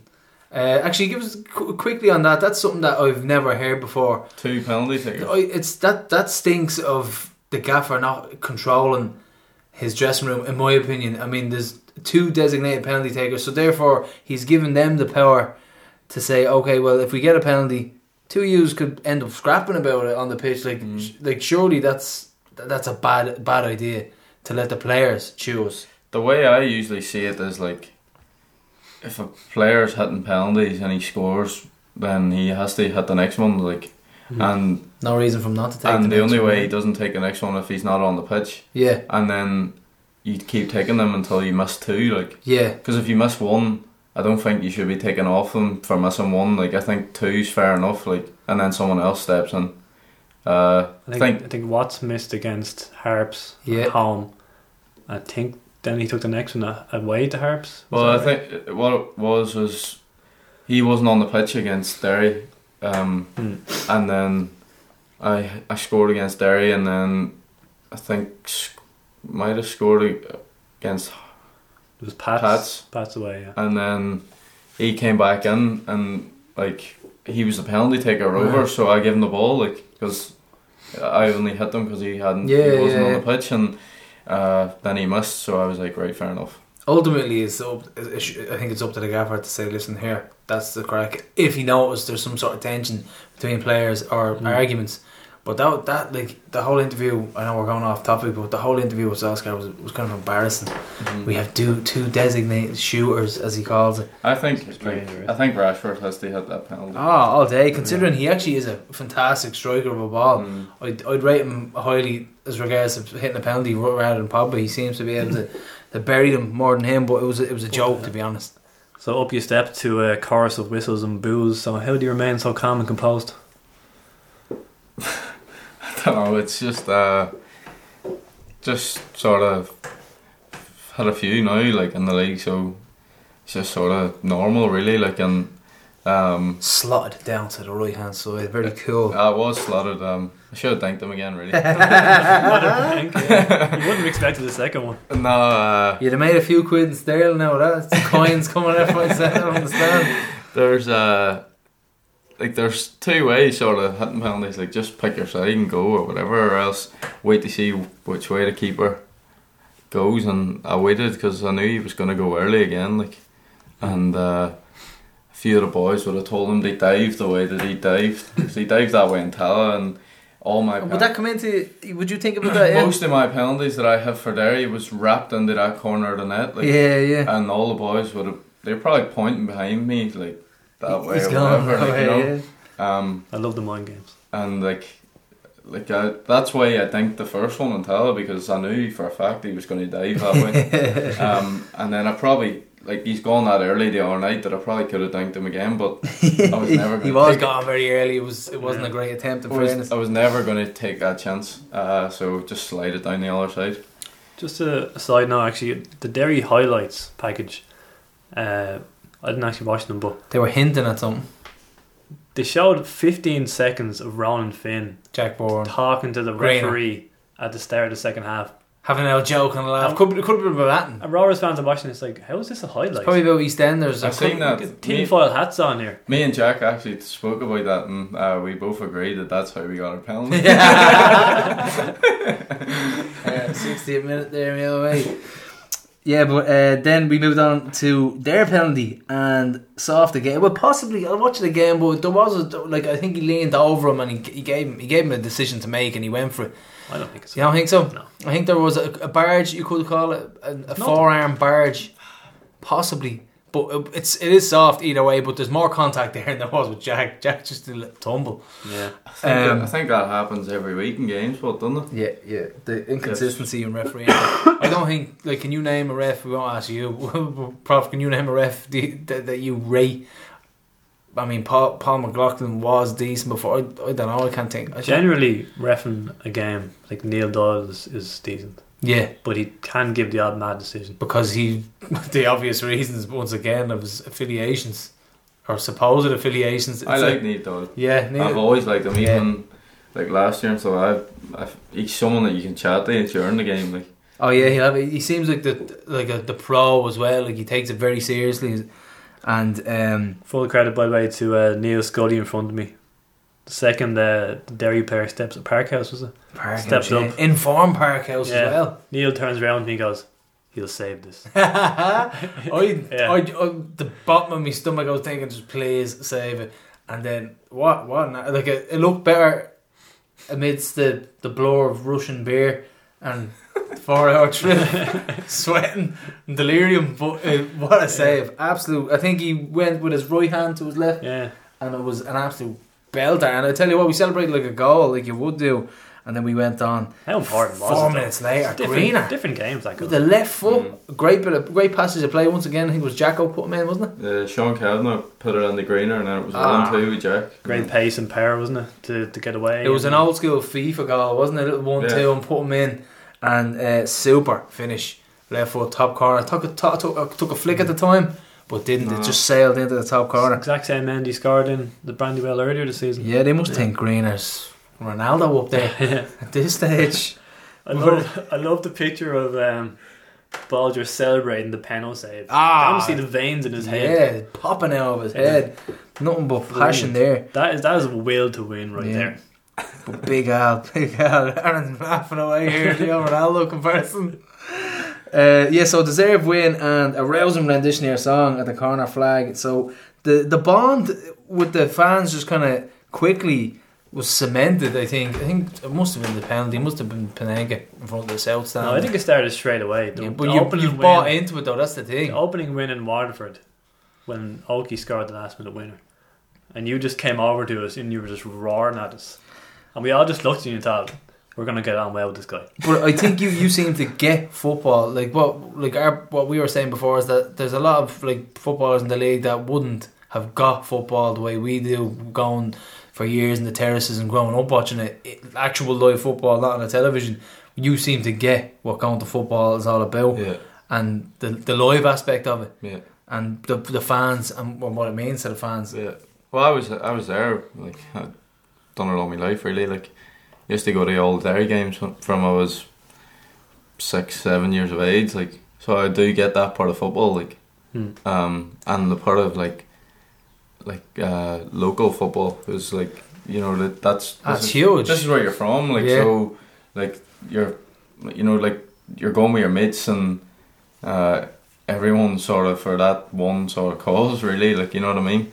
It's different when that's a great shot. That's something that we always say is that, like, let's say when we're going to like European way game and like you're all there for the same reasons, like that band of brothers, massive amount of people all together there for the one reason, and it's a fantastic thing, really. And for a player to realise that, I think that's why we do take to you so well, and you know that as well. You know what I mean? So you've been going to games since you were young in the Derry community. Yeah. No, and do you feel that bond happened very quickly with the Hoops fans? So it's happened like really quickly. I'm really appreciative of it, like, because it's helped me settle here probably a lot quicker than expected, to be honest.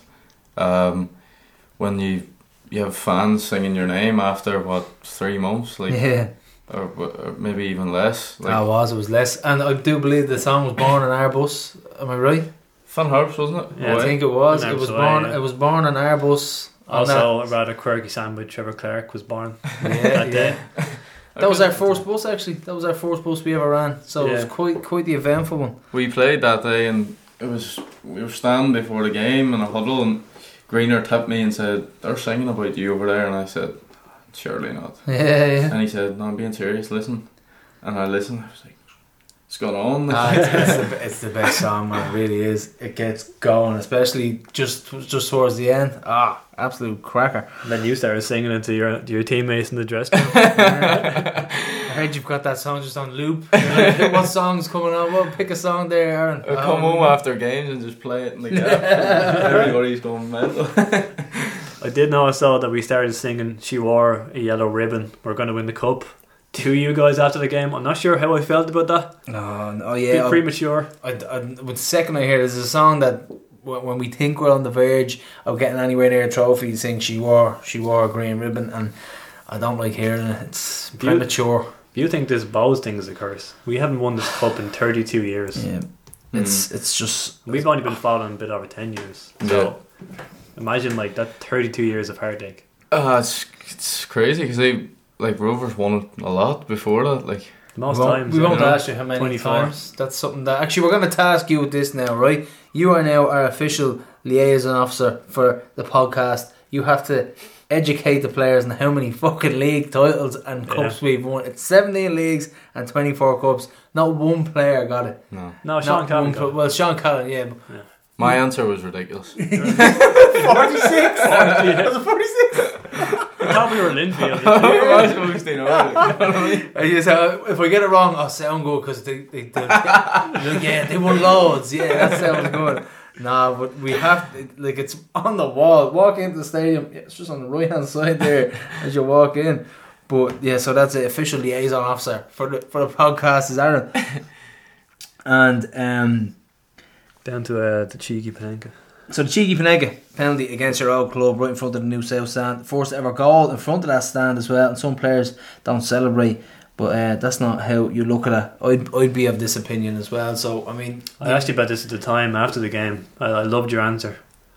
It was basically down the lines of, you're scoring a goal for your club. So Yeah. you're I'm gonna Rovers celebrate. now. Like I can understand being respectful. Like I can understand not going and celebrating in front of the old fans, but you're kind of showing an allegiance to your old club if you don't celebrate for your new club. Yeah, So you go mad in front of your own fans, do what you want, but just like don't gesture towards the old ones. You know what I mean? Like that's how I feel, and you probably feel quite similar, wouldn't you? I don't get it, like this not celebrating thing, because like you're playing for that club.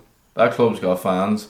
You played for the old club last year, and that club's got fans. So either way, you're going to celebrate a goal. Like Yeah, and especially on that night because the new stand was just open and the place was bouncing. Like so. Yeah. What do you want me to do? Just turn around and walk back to the Yeah. halfway line, like Yeah. like Just leisurely walk back there and with your finger on your lip. Not gonna happen. like it's never going to happen. And like there was a proper buzz that night as well.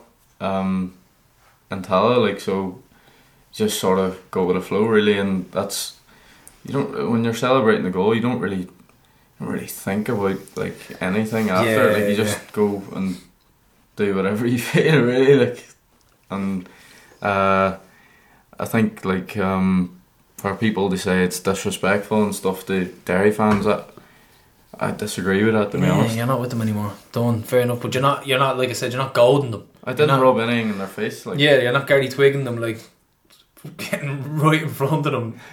What did he get? 2-3 game ban or 1 game ban? Then it got rescinded in the end.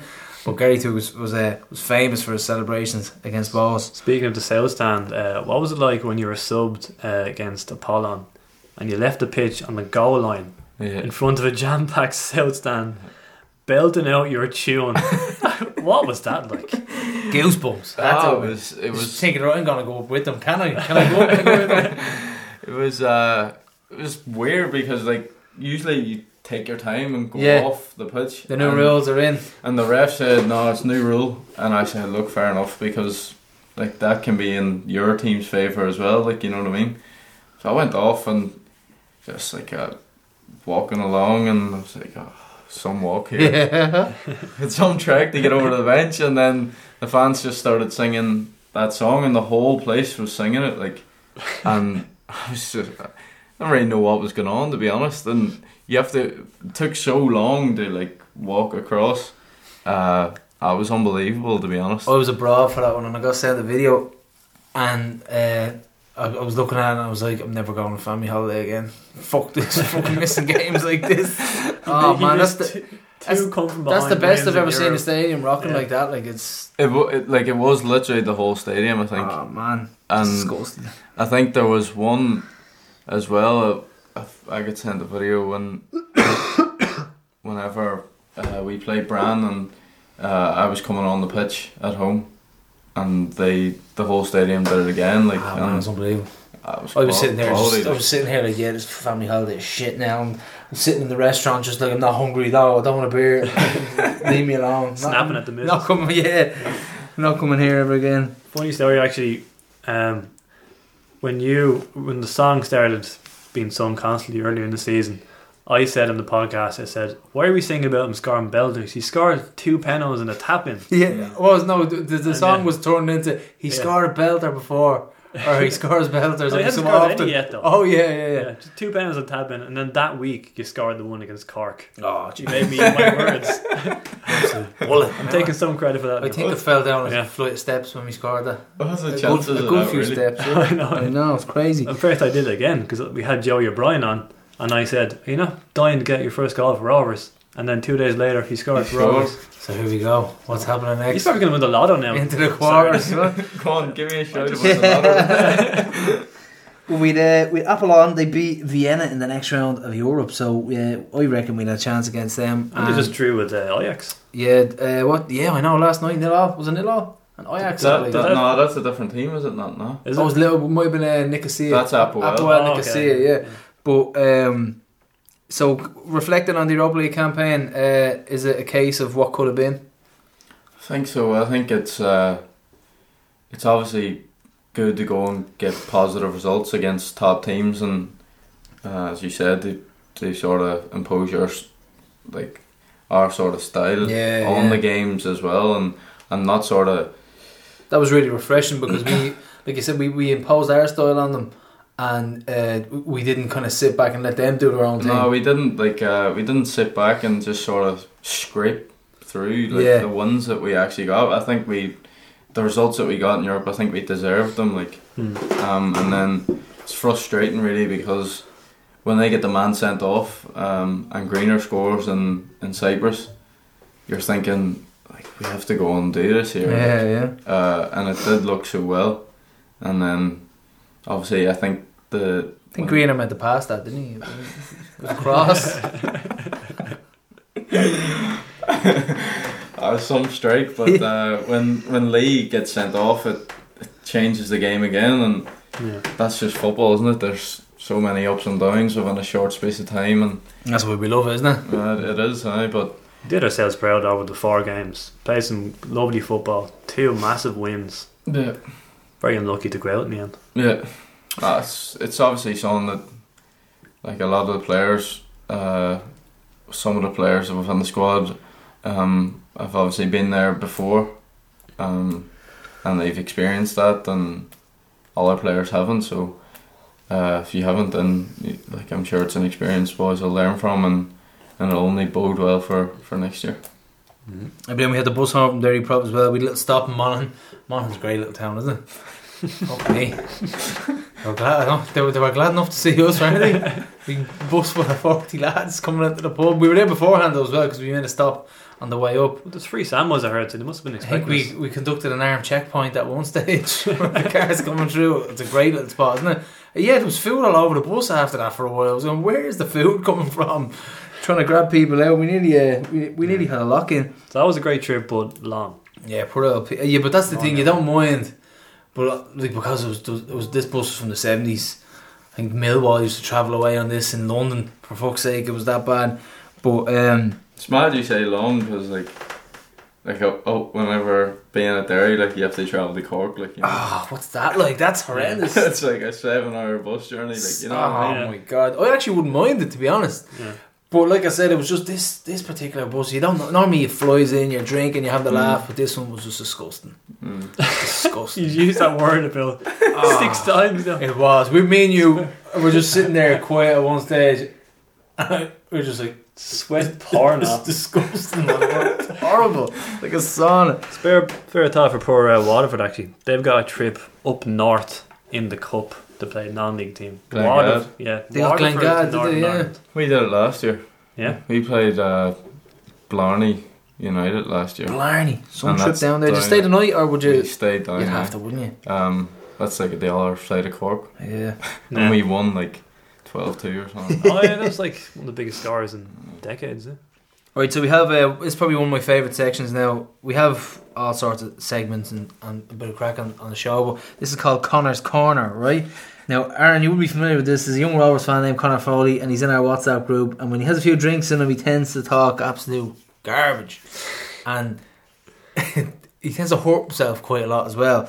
So, we're gonna read out some of the messages on the show, and slowly as dramatically as possible. So we're gonna let you do the first three, right? Now just read them out from whatever you see. Don't try and make sense of them. The first one Conor wrote in the pub during the Champions League final. The second one's about the Eurovision, and the third one was when someone brought into question the shape of his head, shape of his big fat head. So Johnny Blue's coming into the bar now. Oh yeah. This is the man I mentioned. The giant beard. So I have to just read them out as I see them. So here we have Conor's corner. I'm just reading what I see here. Yep, just read what you see. What's your last name? This place is Bogery. Then this group chat. Good gracious, some fella just alright scousela. So that's Conor now. This was a regular thing for a while. Right, next one's about the Eurovision. Usually good looking boors, all those Eastern European. And then we have him talking about the size of his head. I'm head is unreasonable size. What's wrong with this fella?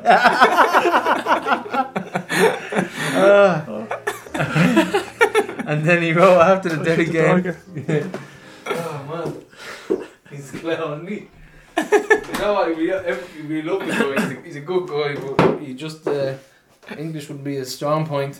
So this is after the Derry trip he wrote. He said, "I eat sitting and Stephen Caffroy as wecht eat decked."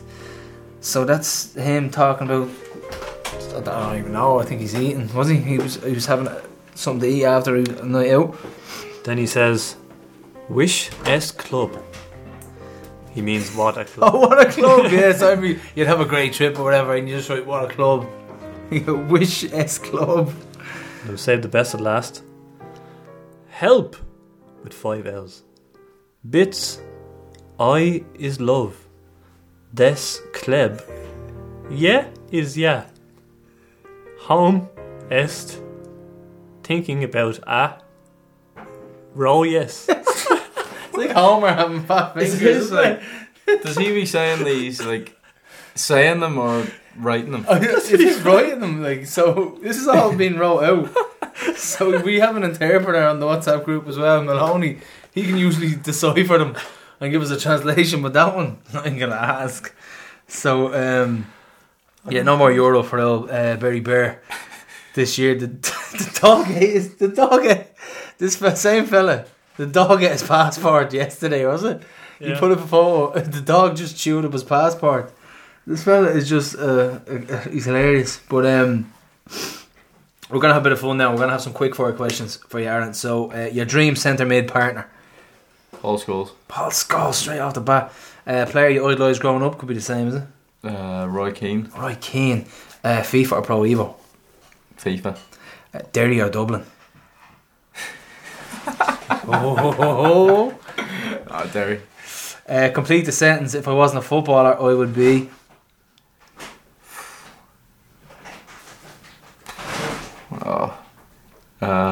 If I wasn't a footballer, I'd probably be still at university. Still at university. If you had to pick one superpower, what would it be? Fly. Fly. And 3 dinner guests can be anybody from the past or present. Who are you bringing? Like, just it's a tough one, isn't it? Anyone. Could be anybody. Anybody, top of your head. Interesting people that you've thought of throughout your life. Like people. Anybody, dead, past, present, time machine. People that I know, like. And it could be anybody. Absolutely anybody. Could be Roy Keane, could be Hitler, could be. That's some question, that. I know, yeah. We can come back to it and we'll have a little think about it. Right? If you could trade lives with anybody for a day, who would it be? Me. Lewis Hamilton. Lewis Hamilton, that's a good show. Yeah, you're F1 fan? I like it. I love it. Roadstone Revelations now. What we have is we're going to ask you a little bit about the dressing room. So, best dressed? Me. Worst dressed? Also him. Probably me. Best dressed? No, give us worst dressed. Go on, give us worst dressed. Let me think. Horgan isn't there anymore, so he can't get any more stick. He used to get abused, didn't he? Dylan Watts. Dylan Watts. Best trainer? Pigo. I had a feeling. And ladies man? Jack Byrne. Fastest? hard question. I'd say Greener. Greener has a bit of pace. Greener's quick. Dan Carr was quick. Ethan Boyle's quick. Yeah. Give us the slowest. Slowest. Jack be the slowest. Especially running back towards his own goal. Defending, most intelligent. Neil Ferrugia. Yeah, true. Yeah. Apart from that phone call. Yeah, I've heard about that. And least intelligent. There's a few. Like. There's a few. Rattle them off. There's a few. Dylan Watts. Everyone's picking Aaron Bolger early in the season, but he's gone. We go Wattsy. Dylan Watts. So we had a quiz. There's a Sean Boyd, and you've gone through in a totally legit competition. And we've announced our competition on Tuesday, so we're asking everybody to predict the quarterfinals, semi-finals, and the final. And that will we'll go in for questions from the East Stand. So Aaron, you're against Sean Boyd, and you've gone through. So we so as of last night, we had 30 entries to the competition. 3 people thought that Boyd would beat you out of the 30, and 2 people think that you'll actually go on and win the trophy. 2 out of 30. So 2 people. You're about 15 to 1, I'd say. Long shot. Joey O'Brien must be the cert, does he? Yeah, he has to be. Joey, and who else? A lot of people picking Peacock. Oh, Joey. Money's on Joey. We do a quizmaster before the games on a Friday, like in the change room. So Ronan Finn and Joey would go out, I sit in between them. Oh yeah. I'd sit and ask them the questions like on the programme, but Joey just wants to win everything, doesn't he? He's so competitive. He wins every week, so then really? The last time we did it, Greg Bulger was the quizmaster and me and Finner played against Joey. Joey is still competing. We drew. We drew. Oh yeah, you're a fan of the Spice Girls as well, we do believe, Dean Dillon.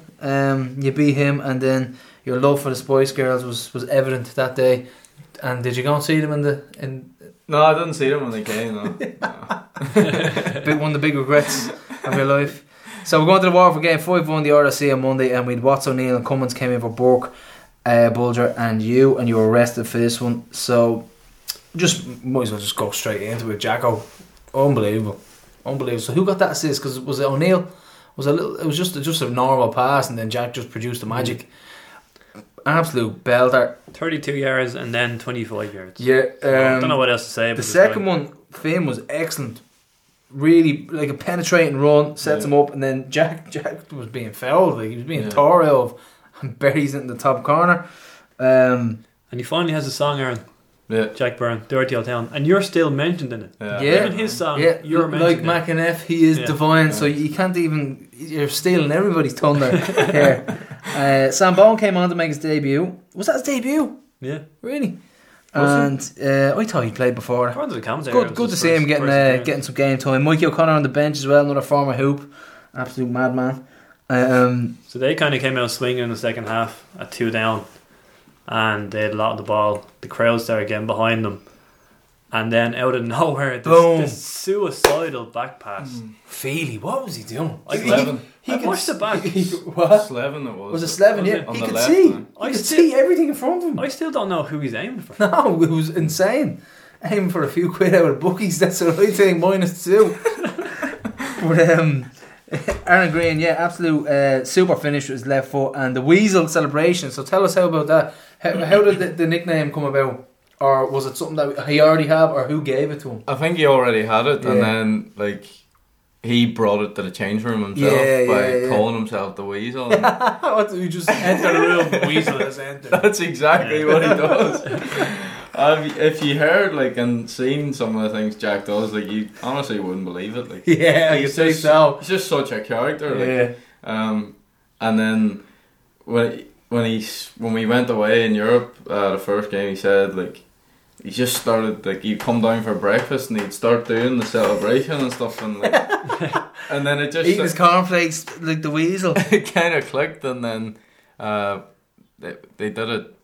We did it over there, and then I thought it was because it seemed like you were doing it at a guy. No. I thought it was like a piss take towards him. A few people did think that. I think, but no, it was just. I don't know, it was just because Jack was doing it all week and we'd spent the whole week together. Basically. Oh, he's just running around Norway. The weasel. But we had Jack again with another assist. Very opportunist ball over the top, and Greener with the lob. Prof, I'd say you were. The third goal was on the right hand side. He slotted in, and the fourth goal was the lob. Was the lob. 2 1-on-1 goals, and throw in Derry, another 1-on-1 goal. He's lethal. He's spoken in the media about how he doesn't understand himself why the one in Cyprus flies in from 25 yards and he's been missing some of the so-called easier ones. But that's 4 goals and 4 now in August. He is the form man at the minute. And 2 goals off the top scorer in the league. I know, yeah. So will we be eating our words towards? In my opinion, like, and he'll tell you himself, he should be top goal scorer in the league. He'd tell you himself, would he? He would tell you himself. Yeah, he's missed a couple of sitters already. He's right on form now, isn't he? It's brilliant to see that he's scoring, and because I think he's unbelievable for us. Like the work he puts in, the shift he puts in. I get tired watching every game. Like, and his hold up play and the way he brings people into play is quality. Like, so I think now, like, finally adding the goals, we have a bit of confidence in. And he's scoring goals. It's brilliant. Like. Yeah, and then Corey Galvin as well. 78 minutes, another absolute cracker. Poor Al, right? Sligo, 2 crackers from Jack Keeney and Fordyce. 2. You're not stopping them. No matter what. Away. He bowls away with Mandrew. Bran away. You Bran away. There's more there. Apollon home. Yeah, man, absolute cracker. Like, and there's nothing you can do about him. You could stick anyone in goal. Do you just walk by Alan in his room sometimes and he's just sort of like staring into space, thinking like, yeah, he's just stand there and stare, and he turn his head. He's just like, it's like, why have I conceded 8 crackers this season? Just afraid to say anything because he hits me or something. He'd to shreds, wouldn't he? And then we had the young Thomas Aluya. Did you like my rendition or my attempt at the song? I did. Prof? Sing it for her in there. It was do you know the song Hallelujah? So I was going Thomas Aluya. Hallelujah. I don't think it'll take off in the terraces, to be honest. The Jeff Buckley version only, please. So we Borky with Jeff Buckley. We Borky with a great bit of work on the left hand side on his tippy toes again. Never see the way he runs. He kind of runs like his tippy toes. The arms go like this. Yeah. Borky, watch, you'll notice it. And Aluya with the left footed slotted home. He slots it home, and great for the young guy. What do you think of him as a prospect? He's got a hammer of a foot on him, like. Oh yeah, it's something that I haven't seen much of him, to be honest. When we do finishing at the end of training, like it's like a rocket ship coming off his foot. Like, he's shown good potential, and he seems to be getting better as the weeks go on, like in training and stuff. From like the first time he came in, he's got a lot better, and he's got a future ahead of him. Really, Brad's just not going to throw him on in Cyprus if he doesn't season. No, that's what I'm saying. He's only a young lad, like, and he actually nearly got to the end a cross in Cyprus as well, like. And I think he scored. He scored 4 against Crystal Palace or something. Was that him? Yeah. He did. He actually lives. I think he lives like 2 or 3 minutes away from my house. So every time he walks by, now I'm going to sing that song. So if he says that in the train, just say I'm not a stranger. I'm not a weirdo. So it's just me singing Hallelujah out the attic window. The poor Thomas Hallelujah. He'll definitely just turn and walk the other way. Yeah, he go a long way now. He go around the extra mile. Credit to Brandon Cavan. Actually, he came on as a sub and no assist, but he actually instigated. He looked live. The 4th and 5th goals. Like, one of them, he won the ball. The other one, he played it through to. Had he been injured? Was he suffering with an injury? No, he's been with the 19. He's been with the 19. He did. He was out for when he came back from there. He did, didn't he? He was out with an injury. I had a feeling he was out, because we'd seen nothing of him. He was out for about 2 weeks or something. Then we Jack's post-match interview as well, all about Rovers, touch of class. He's saying he's not interested in that about call-ups, goals, assists, and he just wants to get his head down and get stuck into Rovers, and he's enjoying his football. He really is. It's a purple patch for him. And the joy in Alua's face as well, and a nice touch to see Berkey making sure he brought him over to the travelling the fans and made sure that you got the appreciation from them. So that was a really nice touch. Yeah. Prof, have you? We're 4 points behind Dundalk, 2 games more played. We're not giving up on the title just yet. There's, like I always say, there's a light that doesn't go out. Anything can happen. I mean, let's just take each game as it goes, and hopefully Dundalk slip up, and then we can just put a bit of pressure on now, because they've 2 games in hand now, 4 points. I think both of them are UCD though, aren't I think they? Aaron said as much in an interview the other day, didn't you? Like, you're not giving up. No, I don't think you should. There's still a bit of a chunk to play, like, and anything can happen really. Exactly, yeah. And we still have to play them as well. So as I say, all you can do is look after your own business and try and go out and win every match from now to the end of the season, and then whatever happens. It's sort of out of your control, really. Like, but that was a potentially tricky one on Monday, because it was 4 days after, away to Derry. We made some changes, but we won comfortably. So it's a packed schedule now at the minute. Yeah. So I think that game could be rescheduled, couldn't it? It's due down for the 13th of September, Dundalk away, but they're playing on the 14th. Keep an eye out for that now. If it is going to be rescheduled, it's going to be midweek, I'm presuming.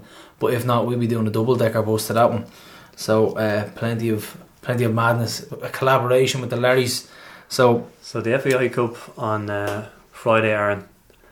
Obviously, winning a trophy is the next natural progression for this squad. So how much would it mean for everybody to actually do it this season? Get your hands on silverware. I think any player wants to win silverware, and I think like the manager said it, that you can play all the nice football you want, and you can like have everyone talking about you or whatever, but nobody remembers teams that didn't win anything. Yeah, exactly. And I think that has to be a name, and it has to be a goal to go and try and achieve, and it'd be brilliant to achieve it this year. So that it started obviously with a win against Finn Harps, and then we have to be focused on Friday night against Drogheda. Take each game in the cup as they come, and give the opponents sort of the respect that they deserve as well, and especially since they beat us last year. It's a talk of revenge in the dressing room. That's like you have to. And these cup games are always tough because they're just one-off games, and anything can happen really, and we'll be treating Friday night. Don't say like a cup final. No, the way we would treat any other game, and preparation will be the same, and I'm sure all the boys are looking forward to it, because like if it's just. Are they aware how big the cup is for Rovers? I mean, it's huge for Rovers, and I think the fans, like, we're disappointed with the first round with the crowd and that, and I just don't get certain fans who would pick and choose games. Like, don't get the apathy towards the earlier rounds. The cup is massive, huge for us. Like, this is so big, and to the older generation as well, who saved the club growing up. That was their bread and butter. You know, they saw. What, six in a row in the 60s, then you had the 4 in a row. Was there 3 trebles? Three trebles in a row. I mean, the cup is huge to Rovers, so it's something that we would love to get our hands on. My dad was telling me about it before I came down here. Like, oh yeah? He was saying, like, because he would have went to finals like back in the day, and he said to me, look, you go and score a goal in the cup final, you won't buy a pint and towel for the rest of your life. Never. He's like just having a laugh like that. He said it's that big, and he just said when Rovers win something, then it's massive. Like, so, I would love to be a part of it this year, and hopefully we can go and do it. So, not your typical interview today, Aaron. Be fair to say, how do you find the media stuff generally? I don't mind the media stuff. I enjoy it. Like, it's good. Like, going and meeting people, chatting to people, like just chatting about all sorts of general things as well as football. Like, I enjoy it really, and like, it's good to sort of mix with people and get the thoughts of others as well, and what they're thinking on football and stuff that's going on really. So no, I enjoy it. Like, remember your media day at Rosetown, It was about a month ago. Just all sorts of shenanigans going on. He was trying to do one with, in the European game, wasn't it? Was it? Yeah. It was at 98 FM. I think we're trying to talk to you. We were in Rosedown, and a taxi just pulled into view, and the cameraman was like, "Could you just move the taxi out of shot?" And then he'd get in and he'd move it back slightly, and we're like, "No, more." And he just moved back slightly again. I was like, "No, out of shot altogether." And then Brazzer wasn't too. I'll just say, leave it at that. Brazzer was not impressed by this taxi pulling up on the lawn. Who was in it? At Rosedown. No one, like, it was just Who a was taxi just rocking man. up? Like. He had the whole car park outside, and he drove in and around the whole entrance. Up to Rubbernecking. Yeah. Having a little go what was going on. But and then I tried to interview Aaron, and then I think you just had a little blooper or something, and you started laughing. And then a lawnmower came Then a on. lawnmower started up. Dermot Keely type of it. It was 9 minutes, but I think we spent about 20 minutes trying to get it done. Yeah. But I think that's it pretty much for today, Prof. I think we're done. Yeah, fabulous show. So Belter. absolutely fabulous, fantastic stuff. We'll have the Spice Girls music at the start, Lovely. but Ariana Grande at the end. So Lovely. you'll have something to look forward to. So that is it for this week. Thanks, Aaron, very much for coming down on your day off as well. No worries. So much appreciated, and we'll keep on helping. Cheers, that. Thanks very much, boys.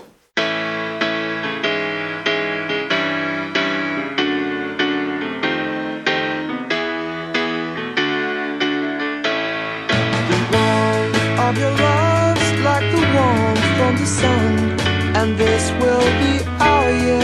Took a long time to come. Don't let go of my hand now the darkness has gone. This will be our year. Took a long time to come, and I won't forget the way you helped me up when I was down, and I won't forget the way you said, "Darling, I love you." You gave me faith to go on. Now we're there, and we've only just begun. This will be our year.